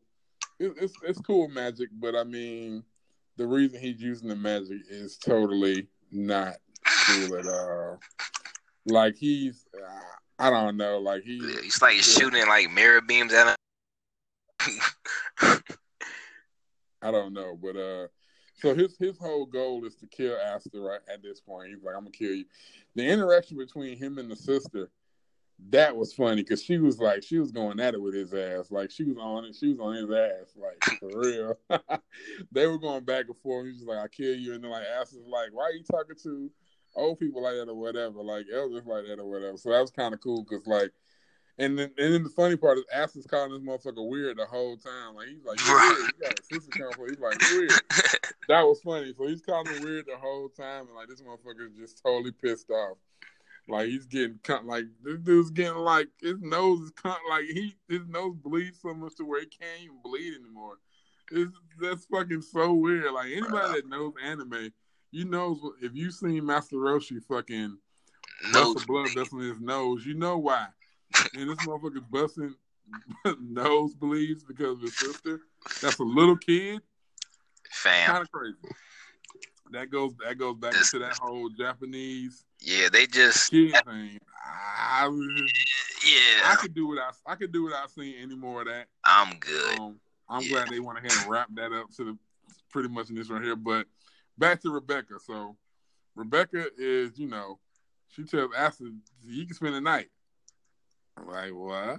I'm like, oh, Aster's so fucking clueless to this shit too, man. Which kind of makes it super bad. Yeah. He's just like totally oblivious. Does everyone else know? All the kids know. Like, so you gonna marry Aster? You gonna marry him or whatever? One of the kids was like, "Fam, you gonna jump on him tonight?" I was like, "Whoa, wait!" Whoa, exactly. You gonna jump him? And I'm like, huh? I'm like, what? Is she gonna do what to him? Like, oh my god! Like, are they serious right now? Like, the little kids know about this? This shit was crazy. So, I mean, basically, that's what the episode is, and it's setting up for another good little villain showcase because as they're sleeping, she gets up. The baby's in the crib. She gets up to go, I guess, go check on them. I guess Aster's in the room with her brothers or whatever. So she goes to check on them, and the kids are gone. You see the kids, like, it's snowing, and it's like fucking summer. It's like, what, spring or summer or something? Yeah, no, it's like in any event, it shouldn't be snowing. It shouldn't be snowing, god dang it. It shouldn't be snowing. They know it shouldn't be snowing, but it's snowing. So you see a lot of kids start coming out of houses or whatever, and they're just walking in the snow, just out of town. And while this is going on, you got your boy Gooch is like hovering over Aster as he's sleeping. He's still trying to kill Aster with mirror magic. They fucking blow a hole in the wall or whatever. And Rebecca's like, "What are you doing?" And she's like, "The kids are missing." And so, boom, and then even his sweet little Marie is gone too. Like, all the kids in the town, this fucking Pied Piper dude has walked all the kids out of town or whatever. He's like, "Now you're all gonna be my friends or whatever." It's also creepy. This is a creepy. This is a creepy ass episode. This shit is weird as hell. But I mean, that's pretty much the gist of that episode. I'm guessing it's gonna get into some good fights because Gotch is gonna have to plug his nose up so he can find Maria or whatever. He has somebody to hate besides Aster, which I don't think he's ever gonna start hating Aster now that Maria wants to marry him. It's pretty much gonna be on site between them or whatever. But I don't think Gotch want those problems with Aster. He really doesn't. Because and then like in the little Petite Clover, little Ant shit, she was telling him to spin her around like Aster. This motherfucker had to create a damn clone, and he was spinning himself around. This shit was funny. That shit was funny. But so it ends. The Pied Piper dude is the snowy Pied Piper is walking all the kids out of town. And so now they all got to go find the kids, and I'm guessing that's what they're gonna be doing in the next episode. But overall, a weird ass fucking episode, man. Like it had funny parts, like saying the interaction is funny, but the overall tone is just weird as fuck with Gotch in the nosebleeds from Maria. It's crazy. But that's gonna be it for Black Clover, episode 30. So we're gonna take a break and then we're gonna come back with I think we're gonna do Megalobox. All right. About that. So we'll be right back. All right, we're back. And we're gonna introduce a new show that we haven't covered on here yet. Which I got into because of my friend Dion here told me to go ahead and check it out, which I did. And granted, it's not a lot of episodes. It's only 5 episodes. It's fairly new, yeah. It's really new. So if you want to jump in, I would suggest you do. Hopefully, hearing us talk about this episode will make you watch the other ones, and you'll want to catch up. But we're just going to go ahead and just do a little brief overview, and then we'll kind of touch on the latest episode. Or you know what? Maybe we won't do that. Maybe we'll just talk about it in general for let's give a brief synopsis. Just a little brief synopsis or whatever. So since you started watching this first, you kind of go ahead and set it up. Pretty much, the story revolves around the main character. He doesn't. They don't really say his name, but we're just gonna call him. They give him a code name, which is Joe. And pretty much, he's they're in like this post like futuristic. It's kind of like same. Pretty much, it's like this around the same like era as like Cowboy Bebop. I want to say it's the same anime style and everything. But yeah. It's like so it's kind of like that futuristic, but at the same time like retro. And pretty much he's a boxer, but it's like they use like these little like augmented like arms and stuff like that. I guess to give him more power. They call it gear, right? Yeah, I was like, I really concept, but they call it instead of boxing, it's called megaloboxing. Okay, but what gets me is like the music is great. It's like got a little jazz vibe to it. The animation is amazing. The storytelling is really good too. And the main character is pretty good too. Like he ain't the regular he ain't your regular Joe. He's like he ain't taking nothing from nobody. He's kind of a loner a little bit. Regular and Joe. Pretty much, the show starts off like he boxes, but he's kind of like in like the junior league, and he kind of like loses on purpose to gain money or whatnot. But you can tell the guy actually has some pretty good skills. He's a fall guy, basically. Yeah. He's a fall guy. And that's pretty much like I don't want to give too much away. Yeah, but that's pretty much like I say, just give it a chance. Watch the first episode, and I guarantee you'll be hooked. That's how it was for me. I was like, and like you told me to watch it, and I was like, hey, you know what? I was watching some stuff. I'm like, hey, I'm gonna go ahead and watch it. And I think when I started watching, it was only on episode 1 through 3, maybe. I think I want to say 1 through 3 when I started watching it. But I mean, once I started, I was hooked because the art style.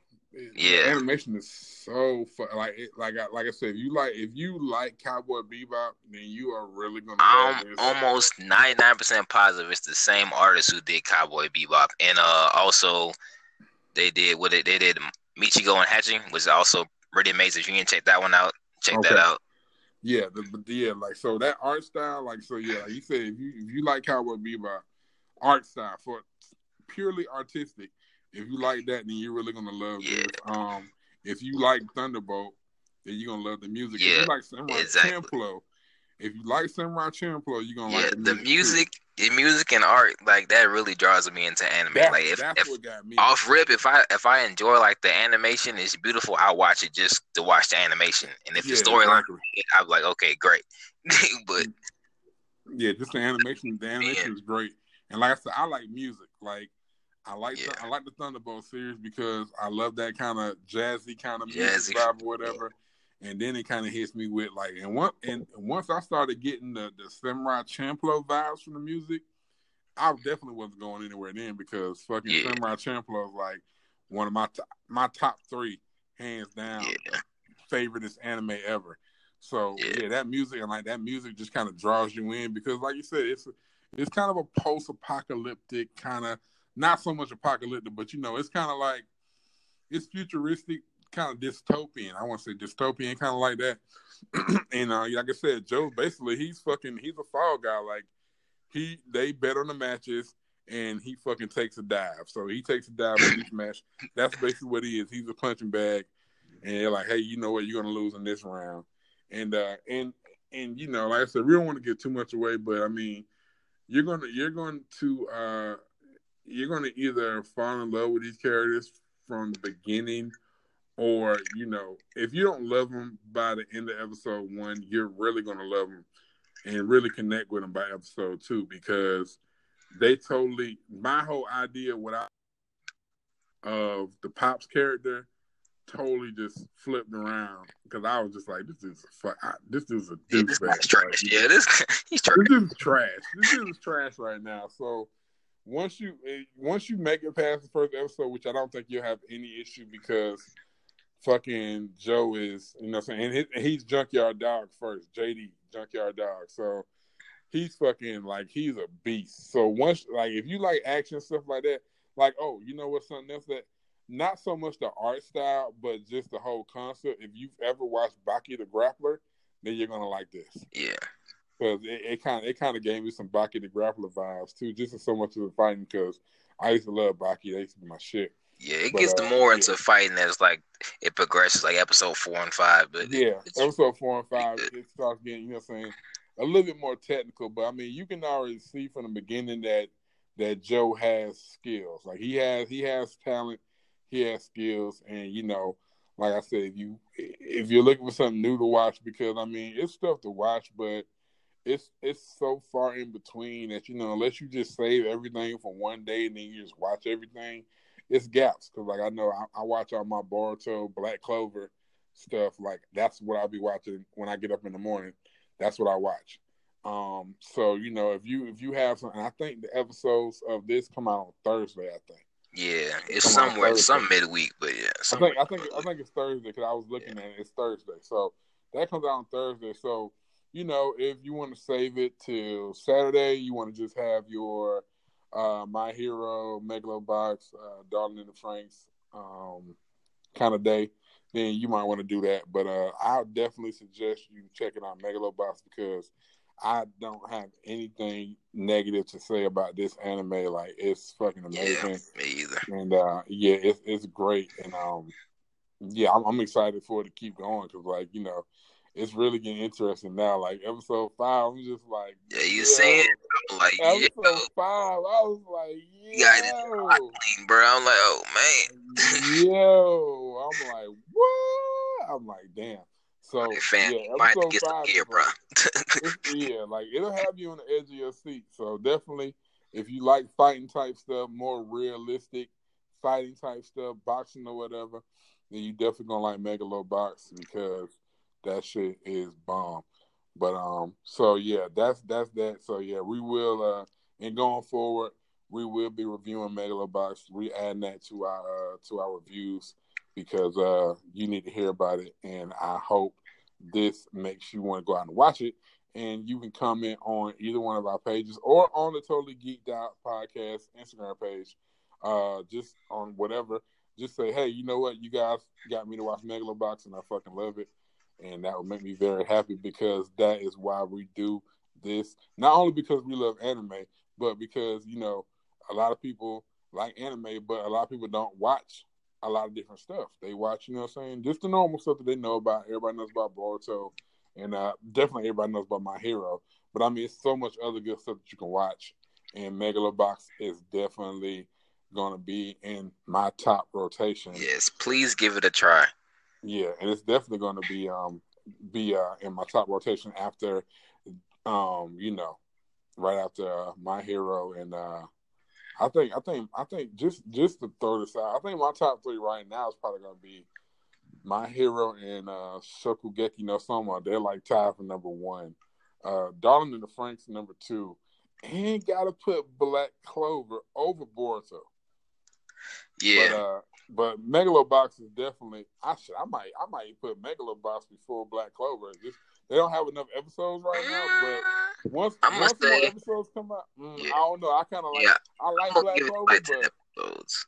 I mean, you know, I don't. I'm saying for the system. Yeah. Only reason I'm saying I'm not gonna put it over because I know it's about to happen in Black Clover, and it's about to get real. So I can't put it over. Well, yeah. Well, I mean, I'm just saying, like I said, these lists are fluid. They do change because based on what's happening at the time they change. But I mean, I would put Megalobox and Black Clover, both of them above Boruto, definitely.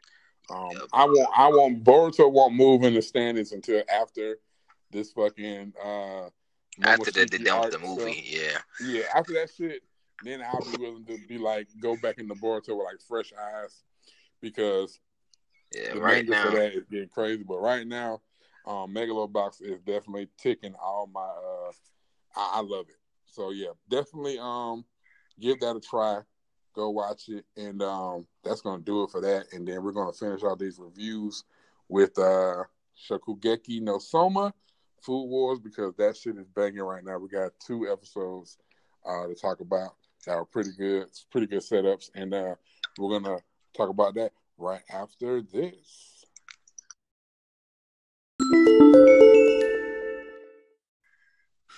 All right, guys, and we are back to finish off the weekend anime reviews with our favorites, Food Wars.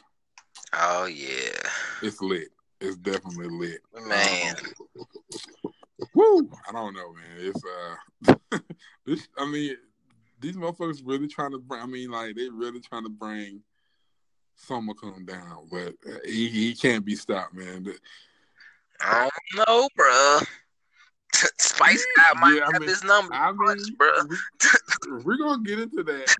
Like just offhand, you would assume that he can't be stopped, but he's going up against Hayami, and that shit.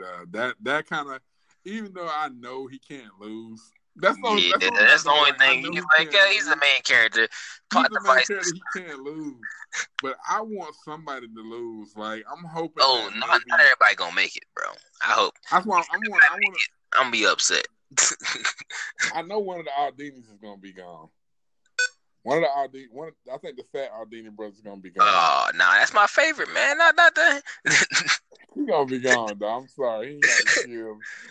I know some of the Polar Star Dome tour. They're gonna be cut because they are alright, but they ain't. You know what I'm saying? Yeah. They ain't all that. Yeah, I'm sure they could do like some Shokugeki and they'll get everybody back in. So, but yeah, some people want to take some L's. Yeah. Oh, they going against the fucking Elite 10. They taking L's. Like fucking who's going against Rindo? What's her name? Who's going against Rindo-san? So the skinny Aldini brother and Megumi are going against Rindo-san, and she don't fuck around basically. Like she ain't playing, but I kind of feel like she's not really that. I kind of feel like she's not really that bad, but she's just like, I mean, she's always been in the Elite 10 anyway, so she just kind of like she just wants to battle. Yeah. But I ain't never seen her be like really bad or whatever. But you know, so the real star of this race, because they touch on that, but they don't really go into it. But basically, what it is Hayame versus Soma-kun, and the fucking battle is bear meat. What in the fuck? Bro, I've never had. I'm like bear meat, bro. I'm like, do people even eat bear meat? I think people do eat bear meat because we've always said, Food Wars is so grounded. Food Wars is grounded in so much reality when it comes to cooking, as far as like the type of stuff they cook and technique is grounded really, really, really based in reality. And I know people eat bear meat. Like I think I've seen bear jerky somewhere. Bro, I've been to a lot of weird food places, and I do mean a lot. I've never seen. Well, no, I know. I tell you, but I definitely seen bear jerky. I've seen bear jerky, but I ain't seen nobody like. I never seen bear steak. I never seen bear the way that they're gonna cook it, like the kind of meat that they got. Like they got like loin and everything else. Never ribs and all type of. I'm like, you know what? I haven't tried it yet, so I'm not gonna completely knock it out. It might be good. Yeah. So their battle is bear, and which apparently is crazy gamey and hard to deal with. You would assume that it definitely is very gamey. Like you think bear, and you just like. You can smell a bear. Like I don't know if anyone's been. You can smell a bear before you see it, which is kind of bad. And yeah, so then we get to see Dojima-san. He's back, and he is judging the battle, and which is dope because we hadn't seen him since what yeah, when they was doing the camp. Yeah, we haven't seen him since. Damn, it's been that long. He didn't come back. I think he came back after that. I thought for some reason. I think you might be right. I don't know. I can't remember, but either way it go, it's been a while since we've seen him. So he's back to judge the battle between Soma and Hayame, so it won't be any kind of cheating going on or whatever. Which, I mean, I don't think Hayame would cheat anyway, but still, Central they're trying to get them guys up out of there. So you never know what Central got going on. But so that way it's gonna be a fair fight between Hayame and Soma, and and from all intents and purposes, it's just like Hayame has done like a fucking full 180 to a total dick. But and then that's in episode 15, so you don't even really know what's going on with him until the next episode, because it's just like, okay, he's with Central now, and we get to see our boy from the Chinese studies thing. I don't know, but he was what 10th seat or whatever. He was a 10th seat. Yeah. Was he? He was a 10th seat or whatever. Yeah. That was the dude that Summer went up against in the Moon Festival shit or whatever, the little festival he had to cook against. That's what he went against. And so this motherfucker comes, and believe it or not, he is here to help Soma. With a reason. You ain't just offer out the kindness of his heart. No, this motherfucker got kicked out. He got booted out the Elite 10, and he's salty. And so basically, he wants Soma to challenge Hayame to a Shokugeki, so he can basically he wants Soma to get the 9th seat, so he can get the 10th seat, and then he think he's gonna beat Soma to get the 9th seat or whatever. So his whole thing is he wants Soma to challenge. Instead of making it just an advancement exam, he wants to challenge. He wants him to make it a Shokugeki. Yeah. So I'm just, cause I mean, and then as he said that, I thought about it. I'm like, he might as well do it, because either fucking way you lose, you get kicked out. So why not make it a Shokugeki? Go all the way. I don't think it's enough. It's nothing to gain from Hayame doing it though. So that's probably why they didn't press that any further, because he would have to lose something in order, to do that. Yeah. But I would have loved for them to do that. But I mean, it would have been too easy for someone to get a seat on the Elite 10, and I don't think they're ready for him to have that yet. So that's kind of why they teased it, but then they kind of went away from it, because he actually doesn't mention it again at all. Well, he does mention it, but he's kind of like, why didn't you do it? So the whole thing with it, so the bear meat, really gamey, has a really strong smell to it. And so I think they get 3 days to prepare for the battle. And like they get 3 days to test recipes or whatever. So Hayame already has his shit down. He's like, you know what? Hope you take your time or whatever, this and that, because you're not gonna have an easy time testing the meat or whatever. And so that's when we get to see Soma doing some test recipes or whatever, and he's just like, you know what I'm saying? So he's like, it's so gamey, it smells so much. So this whole thing is basically taking a balance between flavor and kind of much. They're saying you got to tame the Akuma, or is it Akira? It's Akuma, right? It's Akuma. So, oh yeah, because that thing is Japanese for bear, I think, or something like Kuma. Yeah. Kuma is like Japanese for bear, or whatever. So you got to tame it or whatever, and you basically see him trying to find way to kind of temper the gaminess, but also boost the flavor. So they end up going and like I said, him in the Chinese society or whatever, they're all there. They all squatted up. So they go into the mountains to kind of go into the bear's habitat or whatever. So they do that, and then they hear they got like a guide instructor just talking to him or whatever. He's dropping knowledge unbeknownst to Soma at this point, but he's dropping jewels on him. So they go do that, and they're looking for he finds like some berries, some other stuff, and that's kind of how he comes to his first part of his recipe. Like I think it's like Shirasawa berries or something like that. So he's has this berry that's gonna kind of temper out the meat or whatever. So he's building. So Soma's fucking amazing. So everything that he runs into, he has some kind of recipe from the fucking diner that they've done before. They fucking cook everything there, apparently. So he has the recipe from the diner that he's gonna make it. You know, he does like a lot of home style cooking or whatever. So he's already come up with some kind of recipe that he's gonna do. And you know, so so that episode ends with them testing the recipe or whatever. And then what did they go through with episode 17, the next one, tightrope between flavor or whatever. So they're so you're coming up to, I think the episode starts like a day before the actual contest or whatever. Yeah. So yeah, like a day before that or whatever. So they're getting ready to do that, and he's still testing the recipe because he's still having issues. Like he's like, damn it, this isn't working. I need to boost it up with this, and so you know, so they still and that's when they start going about the berries and stuff like that. You know, he's like, you know, you got to temper. So his recipe is coming along, but you know, it still needs work. Working the kinks up. He's working the kinks out. And like Hayame, he's flexing on. He's like, oh well, you know, I already got done, bro. I've been done. Like, you know, so you still working it. Like you can't. I'm not the same chef that I was when I went against you. Like I'm not that chef.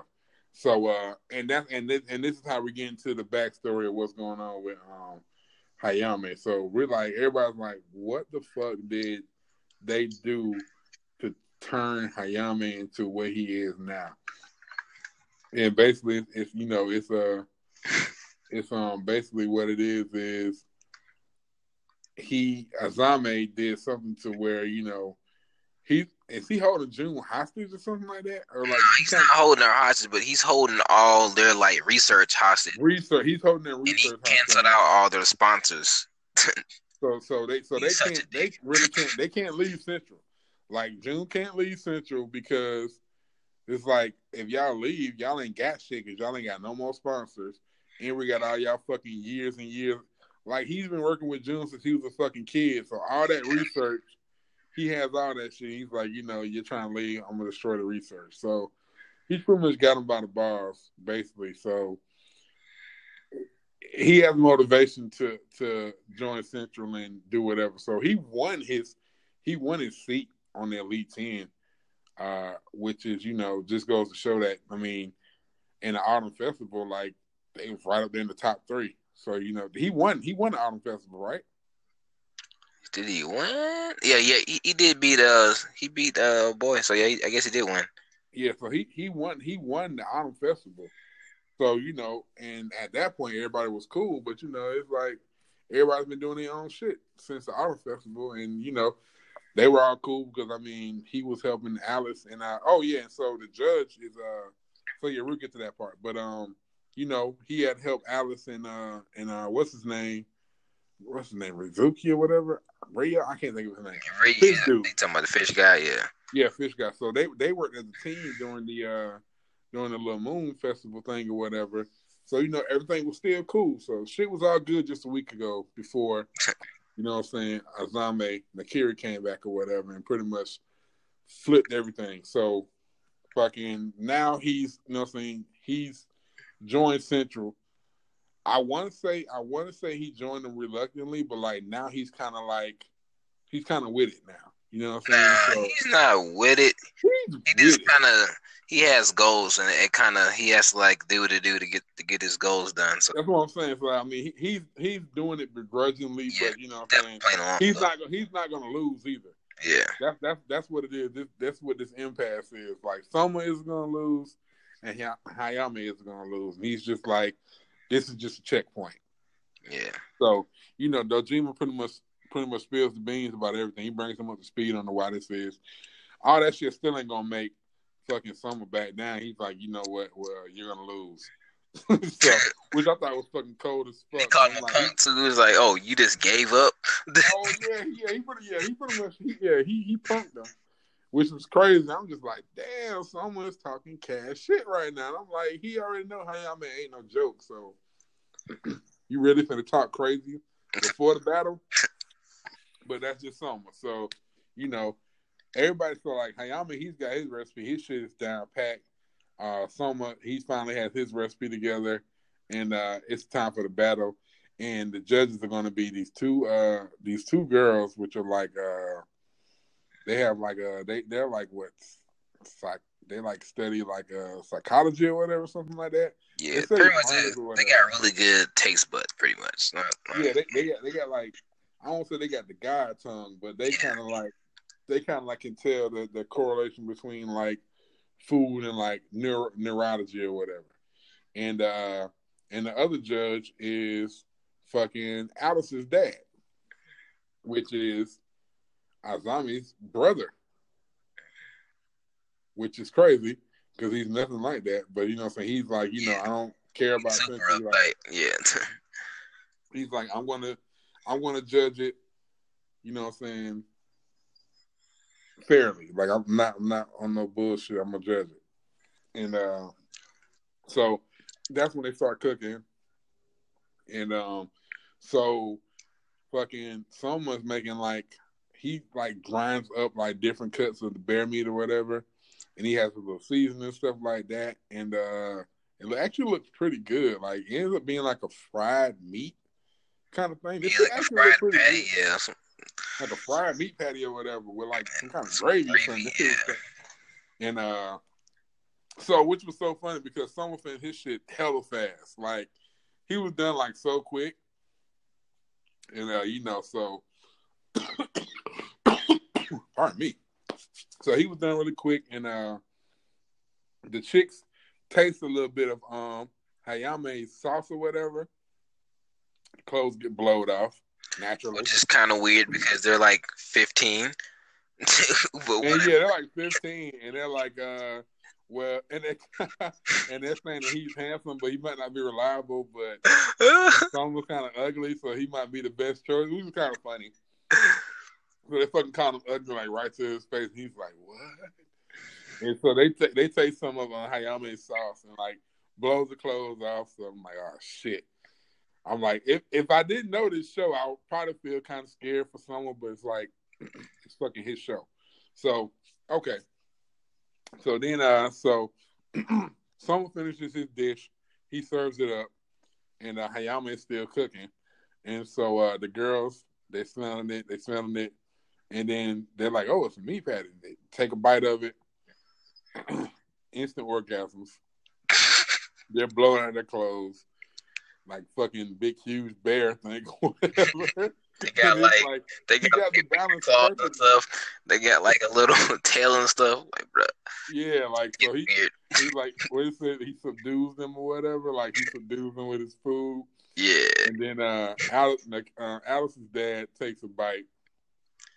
Fucking, he's just like, so like he goes to other shit or whatever, and in true fashion, just like his dad, his fucking shirt busts open and you see his chest. And Dojin was like, oh, he's showing his chest just like whatever. Which was kind of funny. So you would think that fucking, you like, damn, someone got this shit sold up. So they still high eating someone's food, and fucking here comes Hayame, and his shit's like already sparking. Like his junk like Super Saiyan mode. He took the top off, it's just glowing. I'm like, bruh. Like he took the top off. Like, and that shit is just like, the smell is just like, they getting hype about the smell or whatever. And so you already know his shit's about to be crazy. But did they even show them tasting his? Nah, they didn't show it tasting. They didn't even show his food. They didn't show it yet. So they say, I thought they were going to show it, but I'm like, okay, they got one more episode. So they ain't going to taste his food till the next episode. So what I think is going to happen, I think they're going to end up showing the end of that battle. And I think they're going to flip to the battle with Takumi Megumi against Rendo. And I think they're going to show that because they were showing them pretty much flipping between Soma and them. So I'm thinking they're going to show that battle. I would like for them to show who everybody else goes against. Yeah, they probably like a little montage, but because they all going against Elite 10. Yeah. So you don't really know who the other people are going against. So I hope they hope once this battle wraps up. What I hope they probably do is they'll wrap up Soma's battle and Takumi and Megumi's battle in the next episode, and then they'll start showing who everybody else battled. Because like I said, the Polar Star Dormitory is about to take some L's.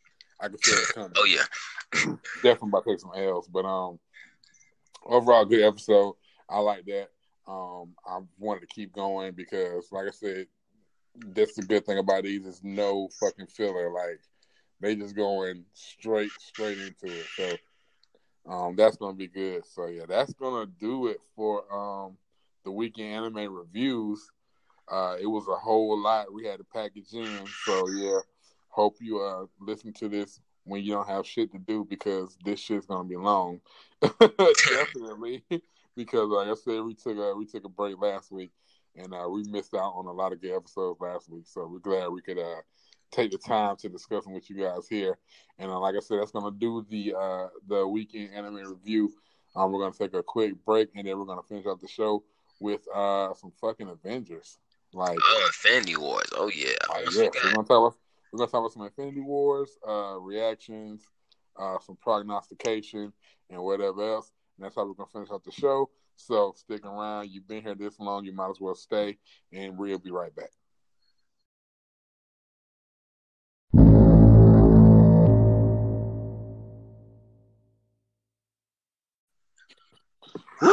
It's finally time. We made it. We made it to the end of our show where we discuss. We have a topic that we discuss, and this week's topic is, Infinity Wars. Like I said, we took a break last week, which we would have loved to talk about this last week. But I feel like at that point, some people still hadn't seen it. I got a guy that I work with, and he told me he just saw it. I want to say Sunday, maybe. I think he's seen it like Saturday or Sunday.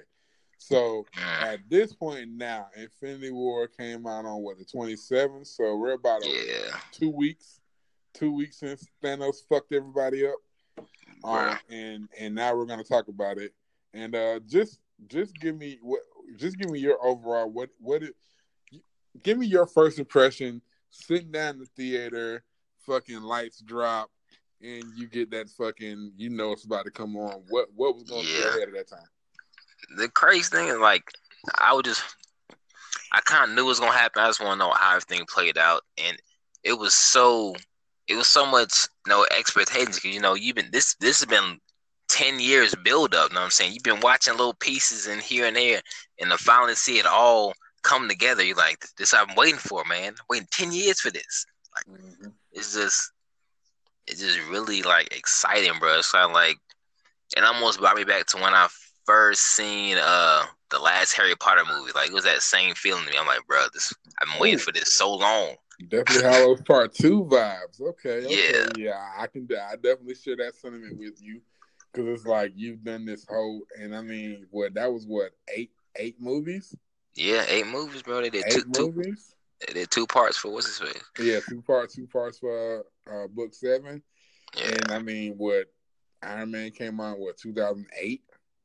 Yep. So 10 years. Literally 10 years, bro. Really 10 years since Iron Man pretty much saved the Marvel Cinematic.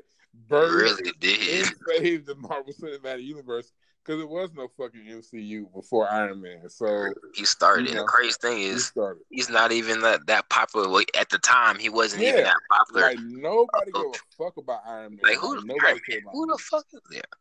Like, if you watch some of those, did they even really have any kind of Marvel show? I don't think they had any Marvel shows before then. Like, as far as like cartoon wise, I mean. I think they had an old. They had the older ones. So if you see the older ones, Iron Man was nobody gave a fuck about. Yeah, nobody gave a fuck about exactly. Nobody cared about Iron Man at all. Robert Downey Jr. in essence brought Iron Man to life on the silver screen with the 2008 Iron Man 1, and so and like you said, it's been building up to this 10 years in the making. Like all the mid credit and post credit scenes and all the. And that's one thing that I feel like Marvel will always have over the DC films is that DC is trying to do in the rush job. Yeah, they're trying to do what fucking Marvel took.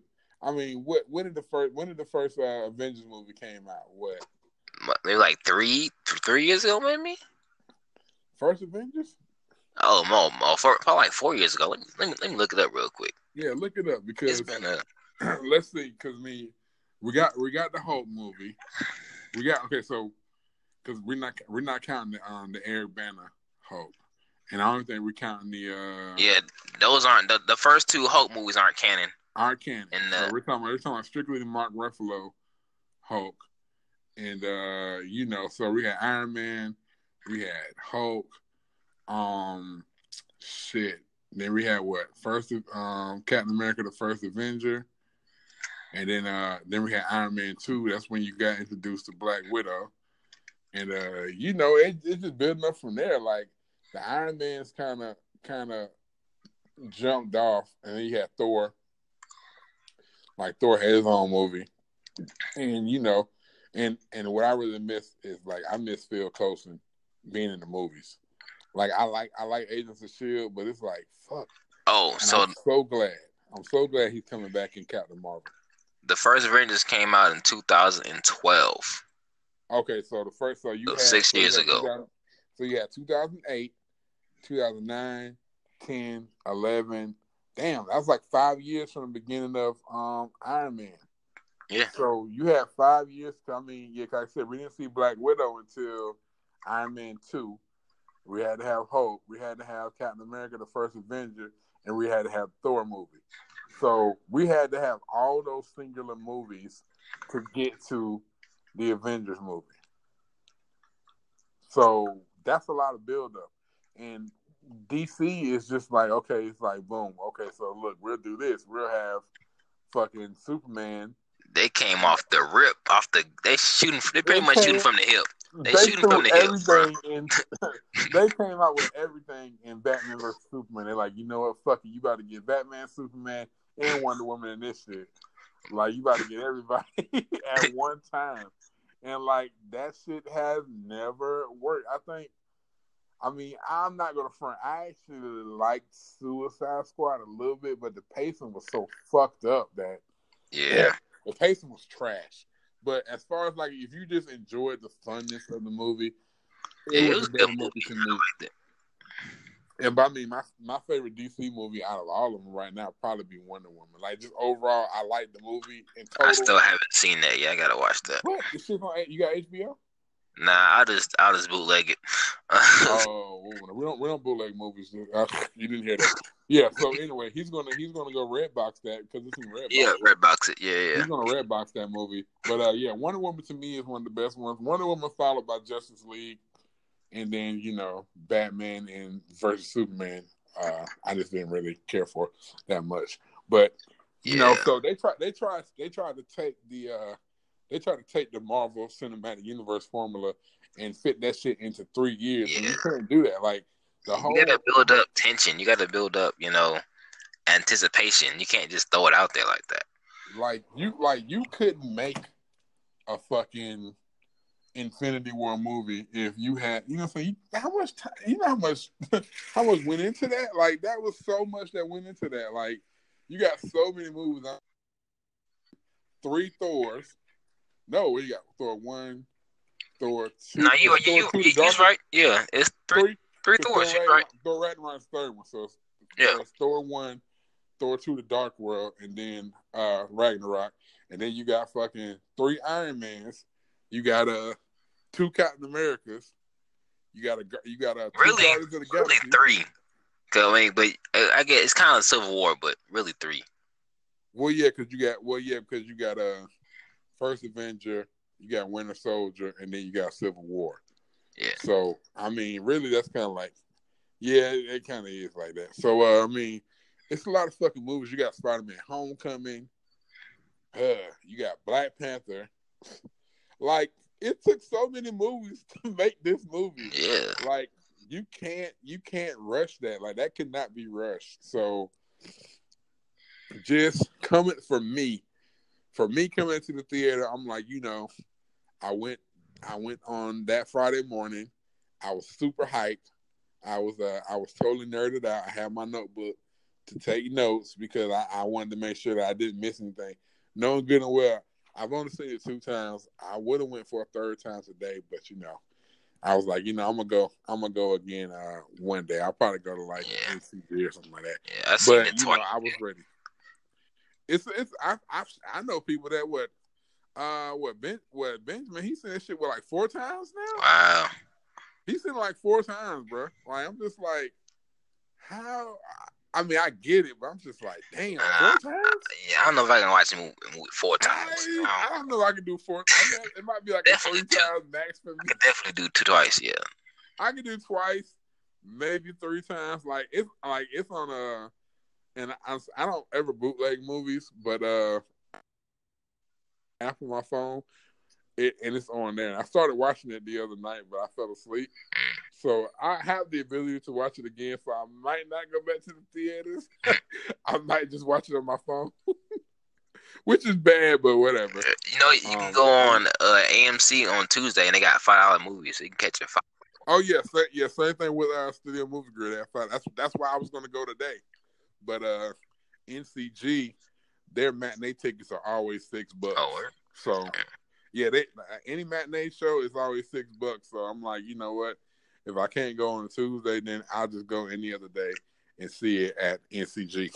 But yeah, so I was just like, I was ready, like I was so hyped for this shit, and like any nerd that's in the comics or out at all, you know what happens in the comics, but it's more so about seeing what happens. Like you've been with these characters for so long, and it's just like, damn, like you still. Like, I was still high from Black Panther. Like, yeah, Black Panther was just in February. And it's just like, fuck. It's just April. It's the end of April coming into May. And now you hitting us with fucking Infinity War. So I'm like, I'm still riding the high from Black Panther. So I'm still hyped. And I'm just like, this movie's going to be everything. And you know what? It did not disappoint. Like, it did have some... For me, it has some pacing issues. What do you think about the overall pace of the movie? I mean, I think it was good just because like they only had the movie was 2.5 hours. It was so much stuff going on. Like you can tell they cut a lot of stuff out just because they could have made a movie 4 hours easily. True. But no one want to sit in the movie 4 hours. But I mean, I would have personally. I would. Yeah. But not everybody want to sit in there for 4 hours. Everybody, yeah. Your average moviegoer is not gonna want to sit in the theater for 4 hours. Bro. Like halfway through, I'm checking. I'm like, damn, this movie long as hell. Like, yeah, like I thought, but like I was so caught up in it that I didn't even realize how long it was until like I actually left the movie, and I was like, yeah, it's about 3 hours, bro. Yeah, I think I went in at 11 o'clock and I came out and it was like almost damn near 2 something. Yeah. I was like, fuck, how long have I been in here? It's like, damn it. So the pacing for me, like, I like the pacing. Some people didn't like it because they're just like, oh, we're trying to tell too many stories. And I'm like, what do you mean, dog? It's like, what do you mean? It's like it's three different fronts you got to worry about. And I mean, oh yeah, and just be warned, this segment is going to contain spoilers. If you haven't seen it by now, then you probably shouldn't be listening to this podcast anyway, because this podcast isn't for you, because it's no way possible you haven't seen this movie yet, unless you're just like super busy. But Dave, so you have 3 settings. You got New York basically. And then you got that first, like it picks up so quick, you know what I'm saying? Like what I really liked about the movie is the same thing I've loved about all Marvel Cinematic Universe movies is the comedy. Like everybody plays off each other so well. And when you fucking see that, like, and when you get that first part of fucking even though it's coming on to like this tragic scene. And I don't know why. R.I.P. Heimdall. You look forward to seeing certain characters miss. Like, like I said, I can't. I would be remiss if I didn't say R.I.P. to Heimdall, because I really wanted him to get his own movie. Like we kind of. I don't know if it was with you. I was saying to somebody, I had a Soul Stone theory that somehow Heimdall had a Soul Stone. Some type of stone in his helmet. I think that was just like a jewel, because we already know how he's a Soul Stone. But I thought he had a Soul Stone. But damn, I was just like, damn, Heimdall. How I fuck Heimdall up like Off rip. They didn't even show us what happened. He just got a sword in his chest. But I mean, they showed you what happened. You kind of knew what the fuck was gonna happen at the end of Ragnarok. Yeah. Like if you watch the end credits on Ragnarok, you see this big ass ship. You already know who it is. So that's the setup. And I'm just like, damn. So you see, goddamn Heimdall stretched out, the rest of the Asgardians, and I don't know if some of them got away. I don't think anybody got away because that leads you to believe they put that whole ship up, fam. So now I'm like, what the fuck happened to Valkyrie, and what happened to Korg and Meek? Like, I need to know. I need these answers to what happened to them, because I know Valkyrie better not be dead. Because I'm sure they had some pot somewhere, but I think maybe she left. I think maybe she left or something like that. Damn, how could she have left though? I don't know. I don't think Valkyrie's dead because, like, I think she's gonna be in like the next Thor or whatever. If it's gonna be something, I don't think Valkyrie's dead. I don't want to believe that. So I'm gonna believe the fact that Valkyrie, Korg, and Meek went somewhere and they're fine. They weren't on the ship. All the other Asgardians, however, are dead. And just opening up the movie with that. It's just like that really just sets. You just like, well, we are fucked, pretty much. Like, yeah, it's just like, damn, dog. Like, this how y'all gonna do me already? Like, bro, y'all gonna cut the movie on with Heimdall? Show me Heimdall first, bro. Killed Heimdall. Hulk got pieced up. Oh my god, Hulk got them hands, dog. It's just like, and like I said, that goes back to the comedy because it's just like. Even in that tense situation, Loki's still like, we have a Hulk. Yeah. Which is, you know what I'm saying? And that flashback to the first Avengers is like, fuck. Little nod. Little nod to the first Avengers or whatever. And you kind of think everything's going to be okay. Oh, they got a Hulk. You know it's not. Like, nah. You know it's not going to be okay, but damn. Yeah. Second, you like, this going to be a quick move. They ain't like, oh. Yeah, I mean, you know, because, I mean, at this point, he only has the Power Stone. You're like, yeah, the Power Stone by itself is a lot, but damn. So he pieced Hulk up real quick, and Hulk's fucking out of it, and then Loki, and I hate that he had. And you know what? I'm gonna say this. I don't think Loki's dead for real. No, he's dead, but he'll come back. I think. You think he's dead? Oh, he killed him, bro. I'm sure he'll come back. Man, I don't want him to be dead, but he did. I do like his progression. He truly loved his brother, and I like that. And then he got his fucking neck snapped. And then Heimdall's still the GOAT because Heimdall saved everybody. Because if he didn't send Hulk to New York, they wouldn't fucking know anything. They wouldn't know anything. They just got caught off guard when that shit was there. Which they still kind of got caught off guard anyway. Yeah, because they came quick. They came quick. Like, that shit was like, oh, it's 2 stones on Earth. Go get that shit. Like, damn, dog. Like, it's like that. And so, it's just the pacing was good for me anyway. Like I said, some people can find and nitpick everything.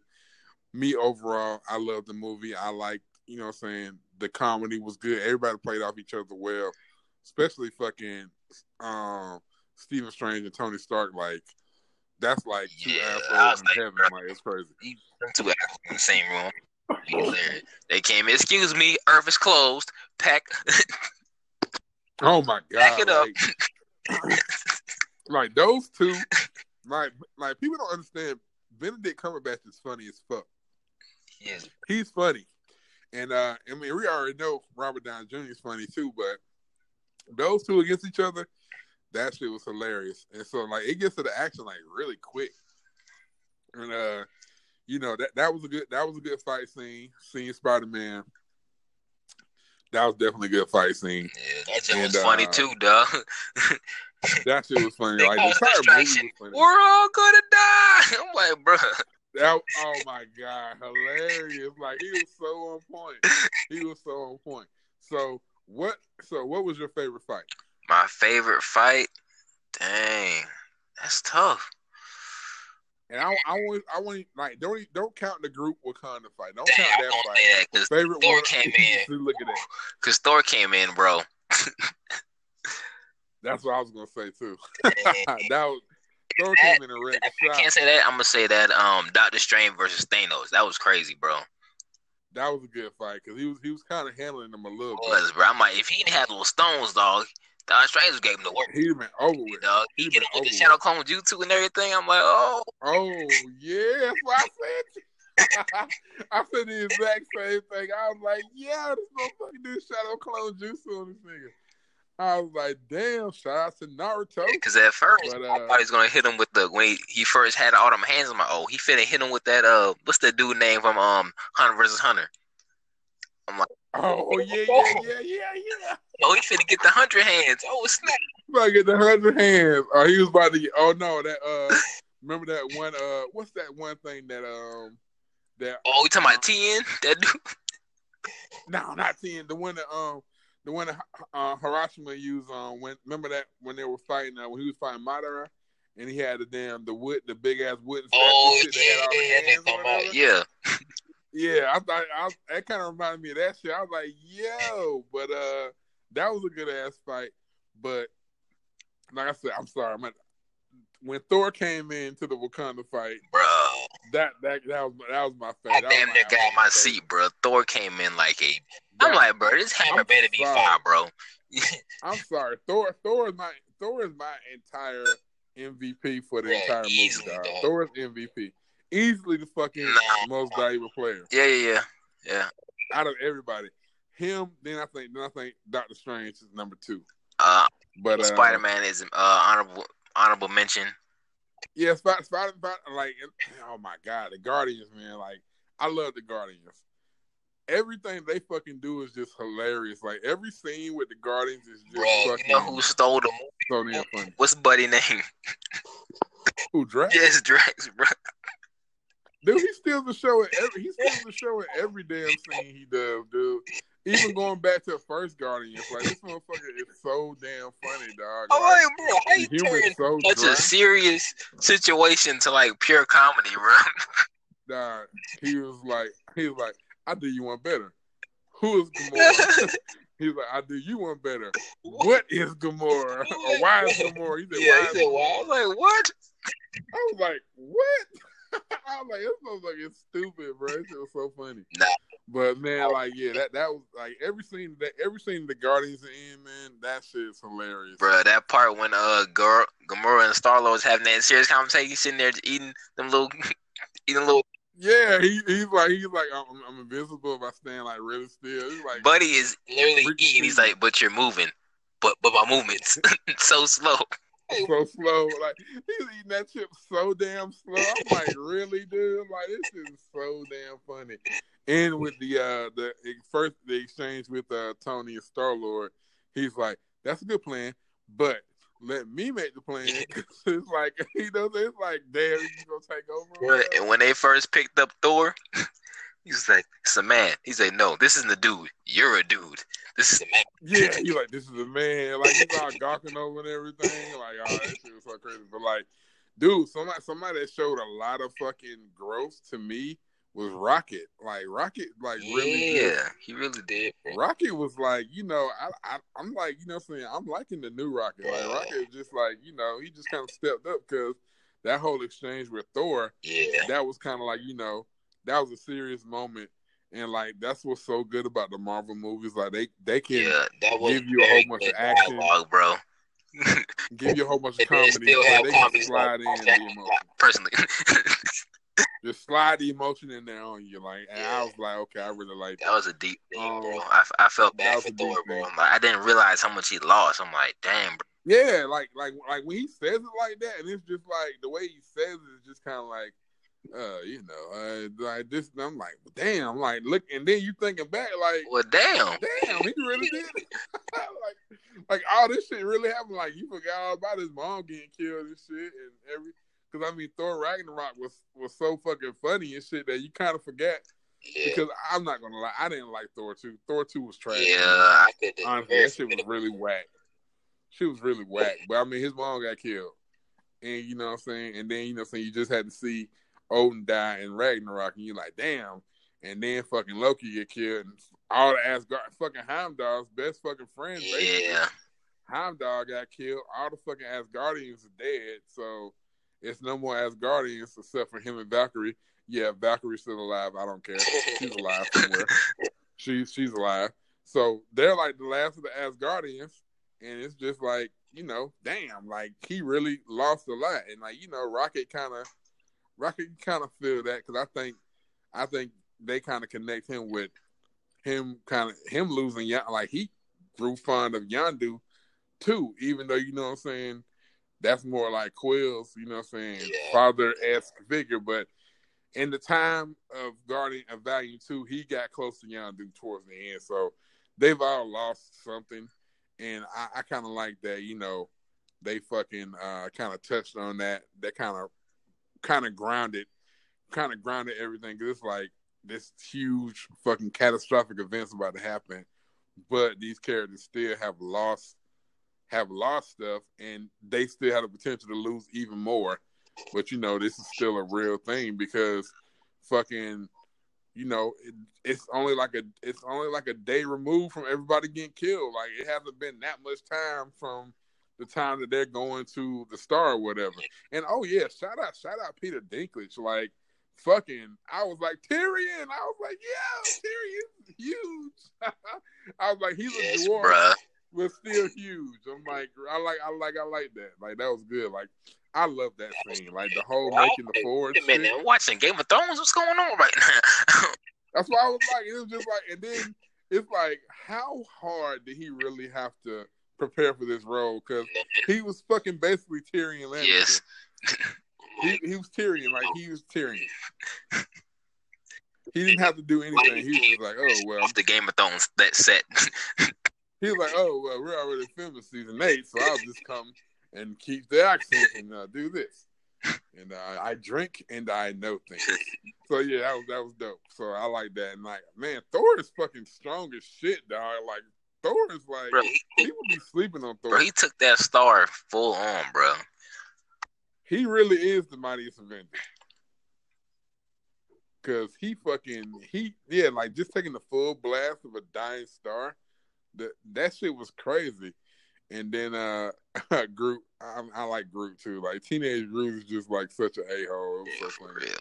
But I do like how he made the handle for the axe. So that kind of leads me to believe that since Groot disappeared, shouldn't that axe handle disappear? That's like a part of him. No, bro, because he cut it off. So it's kind of like a tree. You know, you plant a seed. Kind of like a tree. Like, yeah. Okay, I'll take that. But you know, it was dope. And so. Do you like Stormbringer better than the Hammer? Yeah. Did you not see the movie? What hell? Did you not see the movie? Yeah. So the Hammer, and what's so dope is that, you know what I'm saying, I wish he would have had, I think had he had the axe in Ragnarok, he might have been able to, you know what I'm saying, they might have not had to destroy Asgard or whatever. But either way it go, Asgard would have got fucked up. If he had that axe, he would have killed Thor off rip, bro, honestly. Yeah, if he didn't have that axe, the axe only thing saved his ass, because that and like the fact that he can make fucking he can use the Bifrost through the axe, that shit is dope too. Cause and just to go and then, like, you know, I feel like I don't really care for Vision. I'm not gonna lie, like the Vision movie, bro. I'm like, bro, what happened, bro? And like, he was so fucking OP and Ultron. I'm like, fam, you have fucking stone in your forehead, your head, and you fucking trash right now. Garbage, but you got saved by freaking Captain America, bro. He has no powers. He has no real cosmic powers. Like, average human, bro. I'm gonna need you to get your shit together. Like, yeah, so. I mean, I can appreciate what they were trying to do with him and Scarlet Witch, but I didn't really care too much about Vision. I was just like, oh, bro, because I'm like, fam. I was like, don't take this nigga to Wakanda. Like, he doesn't deserve to go to Wakanda because you want to save Vision. He doesn't deserve to go to Wakanda. I'm sorry, like, y'all don't need. Leave y'all white people problems somewhere else. Don't bring that shit to Wakanda. Wakanda, because you don't bring bringing your white people issues to the motherland and shit. So It was dope to see Shuri again. I got hyped when I seen her. She wasn't in there that long. I didn't like that part, but it was good to see her. It was good to see. I think she made it, which I'm happy. It was good to see. It was good to see the Dora Milaje, like seeing Denai Guerrero. And they, like I said, you kind of know that some of this stuff isn't going to last anyway, because you didn't see Nakia. No Nakia. Where the fuck is Nakia at? Like, you know what I'm saying? I feel like they could have showed certain people being disintegrated, but I'm just like, it wasn't need to, because this shit isn't going to last. It's going to be reversed anyway, so whatever. But, I mean, that fight was a really good fight. I'm glad M'Baku didn't fucking disappear. I'd have been mad if M'Baku disappeared. Like, it was already bad enough. Like, you can't fucking have T'Challa and fucking M'Baku disappear. Like, what the fuck? Like, and they fucking brothers. He's like, brother. I'm like, okay, they done nothing. They done been sharing secrets and shit. They all good. They cool. They tight now. And, you know, just that whole fight scene was good. Seeing Bucky back in action, that was good. Just that overall, that was like a crazy Rocket fight. was cool too. Yeah, he's like, I'm gonna get that on. And then he gives Thor the eye.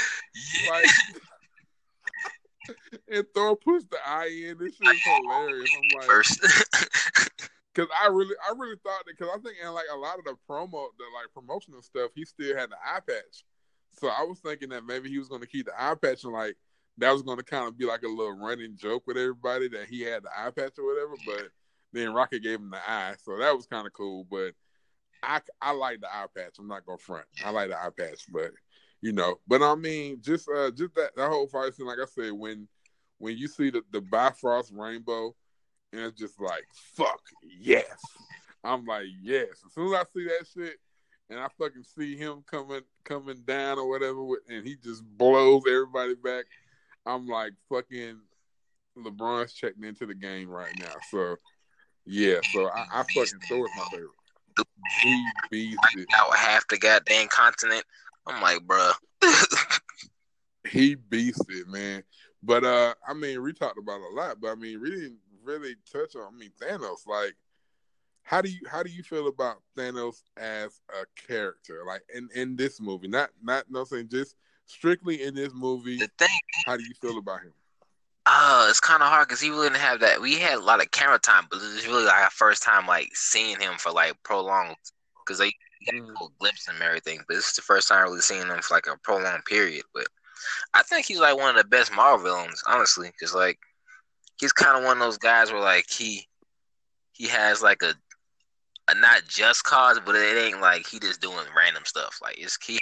Yeah, it's just not entirely malicious. Like, he has his own point of view as to why, and what's so good about it is he's so charismatic that he kind of makes you see that too. It's like, well, maybe he has a point.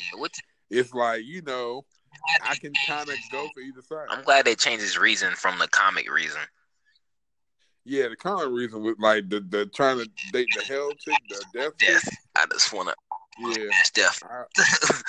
Yeah, I think that's only some shit you can have in the comic book. Like, that shit would not have transcribed well to the movie. So just him as a character, like his character, like it was so complex, because it was just like, you know, and that's what's so good about it is he kind of makes you see his point. Like you already know, okay, Thanos is the fucking bad guy. This is what we've been up against since fucking forever. And now he's here, and it's kind of like, I don't like him, but I understand why he's doing what he's doing. And I think him and Killmonger are kind of like top, definitely him and Killmonger are like the best villains out of all the MCU movies. I'll probably put Thanos just a little bit above Killmonger, because we've seen more Thanos. We've seen more complexity from Thanos and more screen time than we got to see from Killmonger. So we didn't really get Killmonger's point of view until towards the end of the movie or whatever. Yeah. And we kind of had this entire fucking 2-hour movie to kind of see Thanos' motivations and, you know what I'm saying, his affection towards Gamora and, you know what I'm saying, everything else. And we're going to get to see more of that in Avengers 4. So we kind of got to see a progression from him. And, you know, I like that about that villain character because it's not just like pure villain. You know what I'm saying? So that was really good. And Gamora, like, damn, like R.I.P. Like, I did not see that coming. Did not see that. I was like, wow. Well, when I started reading, like people had a lot of theories about the Soul Stone, and I think somebody had said a theory about he's gonna have to kill somebody for the Soul Stone. So they were, in essence, they were like he's gonna have to kill Gamora to get the Soul Stone. So I had read that like before the movie came out, and it sounded good because, you know, everybody else was like the Soul Stone's in Wakanda. Speaking of the Soul Stone, how are you gonna forget the elephant in the room? Or where the heck did a Red Skull come from, fam? Red Skull, like, yeah, that was like the Easter egg. Like, damn, it's like, because like when I seen it, I was like, is that fucking Red Skull? I was like, wait a minute. I was like, that Red Skull? So, I mean, that's like his, cause like, I mean, the motherfucker disappeared. So that, guess he was like paying his penance for, you know what I'm saying, being able to be so close to a power that he can never obtain. And like, he knows if he had that power, like, he could just fucking rule, but he can't grab it. So I like that. I like that they kind of wrapped his character up because motherfuckers just like, where the fuck is, like, they were thinking he's going to come back in another Captain America. Like, I don't fucking want to see Red Skull anymore. Like, I don't have any more desire for Nazis. Like, I don't think the MCU is about that anymore. So the fact that they showed him there and they kind of wrapped him up, that was kind of good. But, you know, just, I kind of like why he had to do what he had to do because it showed, like I said, it showed you another layer to Thanos that, you know, that hurt him so much to do that, but he did it because he thought he was doing what was best. So, you know what I'm saying, it's kind of touching that gray area or whatever that, you know what I'm saying, these are the heroes, but this villain, he's bad, he's horrible, but he's only horrible because he has a different thought process and he has a different way of thinking about things. And, you know what I'm saying, you have to respect that to an extent. And, you know, I really like that. But, you know, just like a lot of stuff, I mean, some of the fights, I mean, Iron Spiders, like, it's so much to talk about this movie. Yeah. Really loving the Iron Spider suit. That shit was really dope. Like, when he called the suit and, like, it just flew onto it, like, that shit was so dope. Like, I love that suit. I didn't like, but I don't like how they play Spider-Man, bro. I'm like, so you telling me Star-Lord gave Spider-Man the business, bro? Nah, fam. I mean, yeah, because you think about it, he doesn't even have any more powers. Like, he's still a human. Exactly. I don't appreciate that, bro. Like he doesn't have any more ego powers. So appreciate that at all. No, like he like not especially not in the Iron Spider suit. Yeah, that's on. I'm like, fam, nah, that's not real. But once again, you got to think about it. Quill has more fighting experience than him. I'm not buying it, bro. Well, yeah, that's viable. I guess he is like this. He is like the younger Spider-Man. So yeah.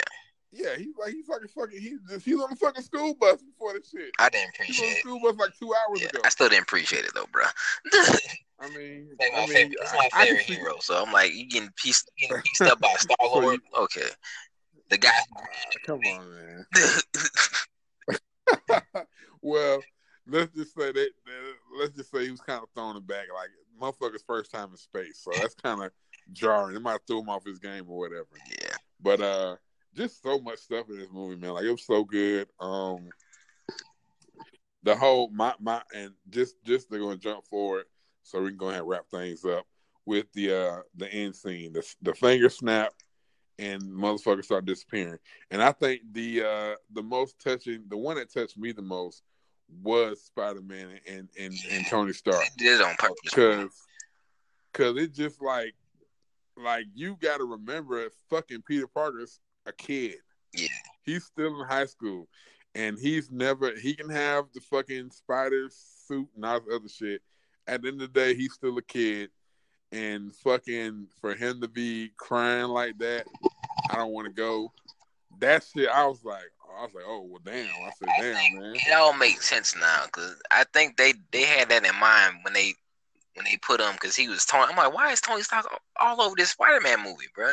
Like he making him the father figure. I'm like, it makes sense now, bro. Like they had that whole plan out. Like we're gonna put Iron Man all over this Spider-Man movie, make him the father figure, and then we'll have him die in his arms in the Infinity War. I was like, bro. So just that whole dynamic, that junk. Like I'm like, fam, that's not cool. I ain't gonna lie. That shit was sad, bit, bro. I teared up a little bit too, cause like that was my first one, and then fucking Groot. And yeah, bro. Did you read what I forgot who said they it. say he said dad. What he said? To like, Rocket.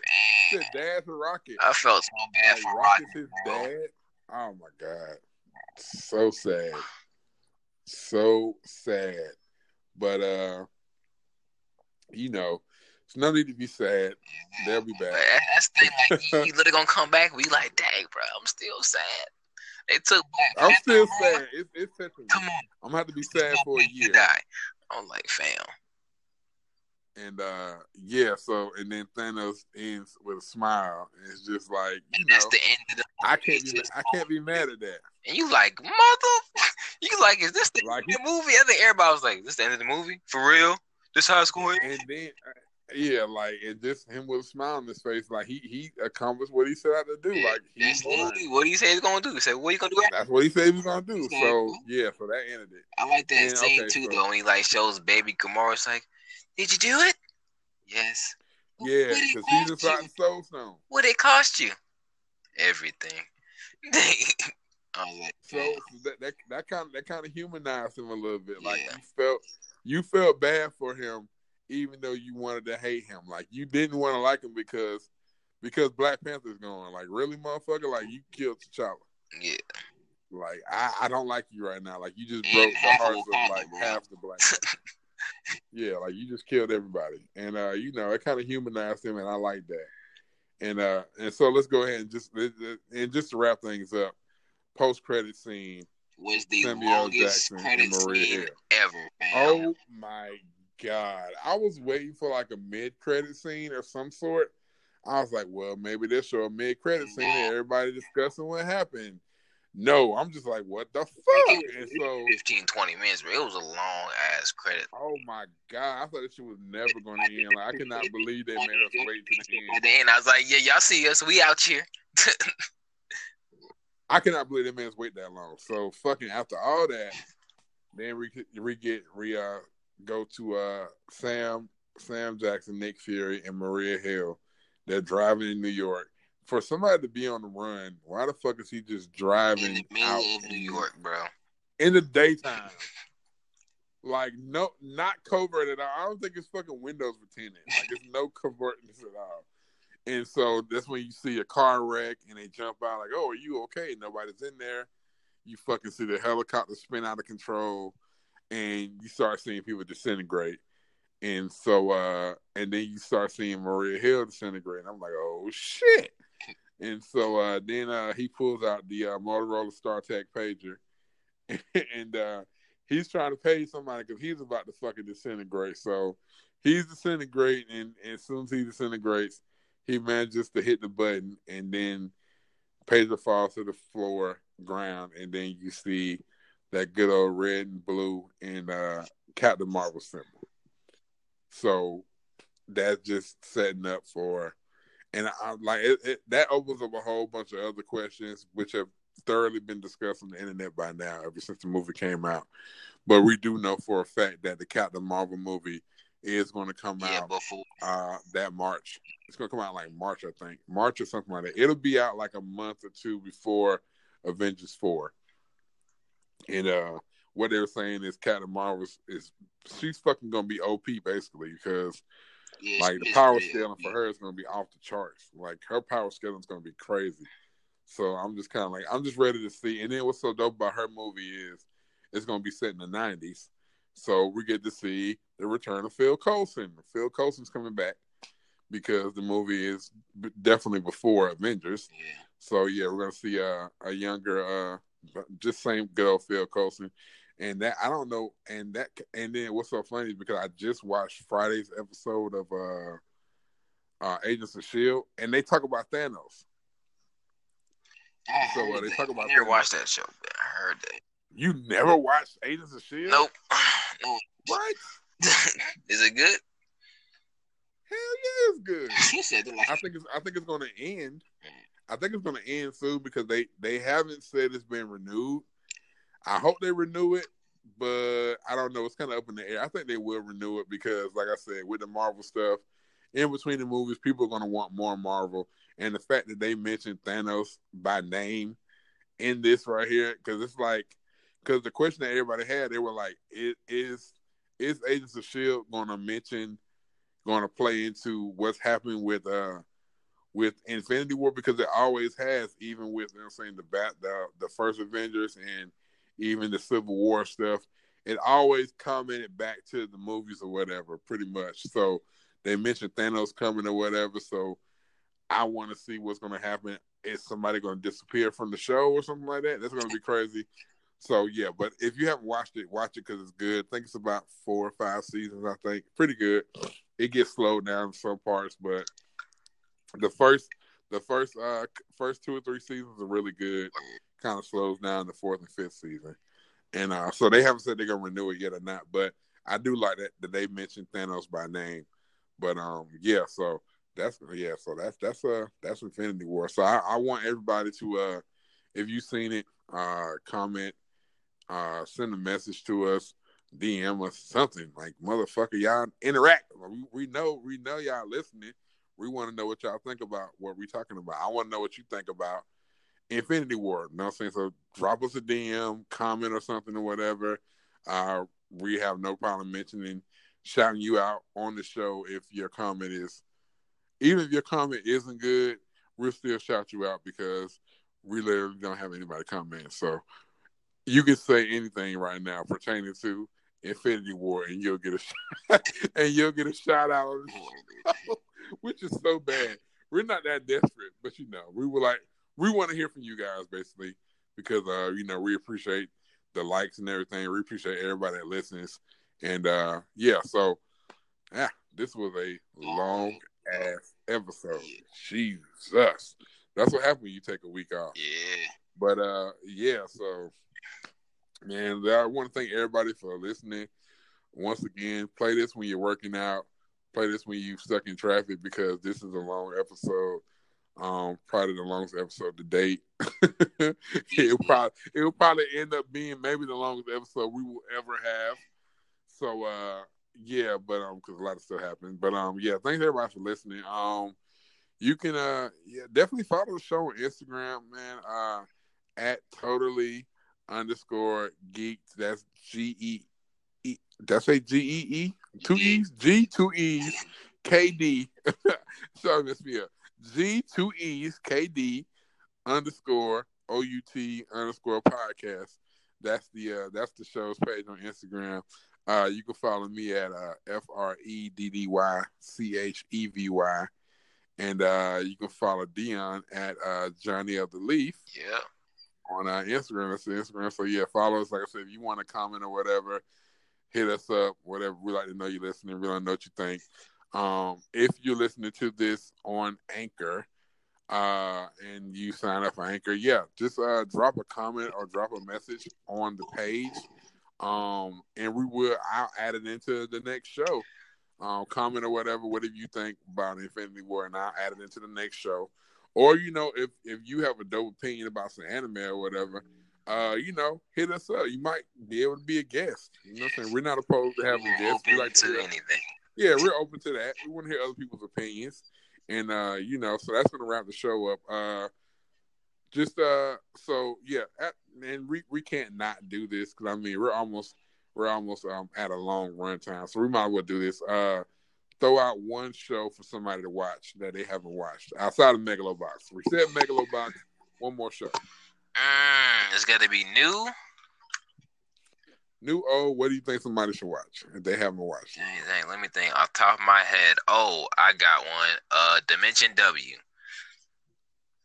Dimension W. Okay. Yes. So we're not gonna give you a synopsis. Just look up Dimension W and just watch it. Just find it. It's on Crunchyroll. Yeah, it's on Crunchyroll. Yeah. All right. So you know what? I haven't seen that, so I'm gonna watch it. And I don't know if I said this one last episode, but I'm gonna say it. Hinamatsuri, watch that shit. It's fucking good. It's funny as shit. So it's only 5 episodes, so you can definitely jump into it. It's still early. You could binge watch into it. It's really good. Hinamatsuri, that is on Crunchyroll. That's our time, man. Thank you guys for listening. We appreciate it. We appreciate you guys staying around because we wasn't here last week. And yeah, so I've been at Freddie Chevy, Dion at Johnny at the Leaf, and that's gonna do it for us. Thanks for listening to Totally Geeked Out podcast, and we will talk to you next week. Catch you later.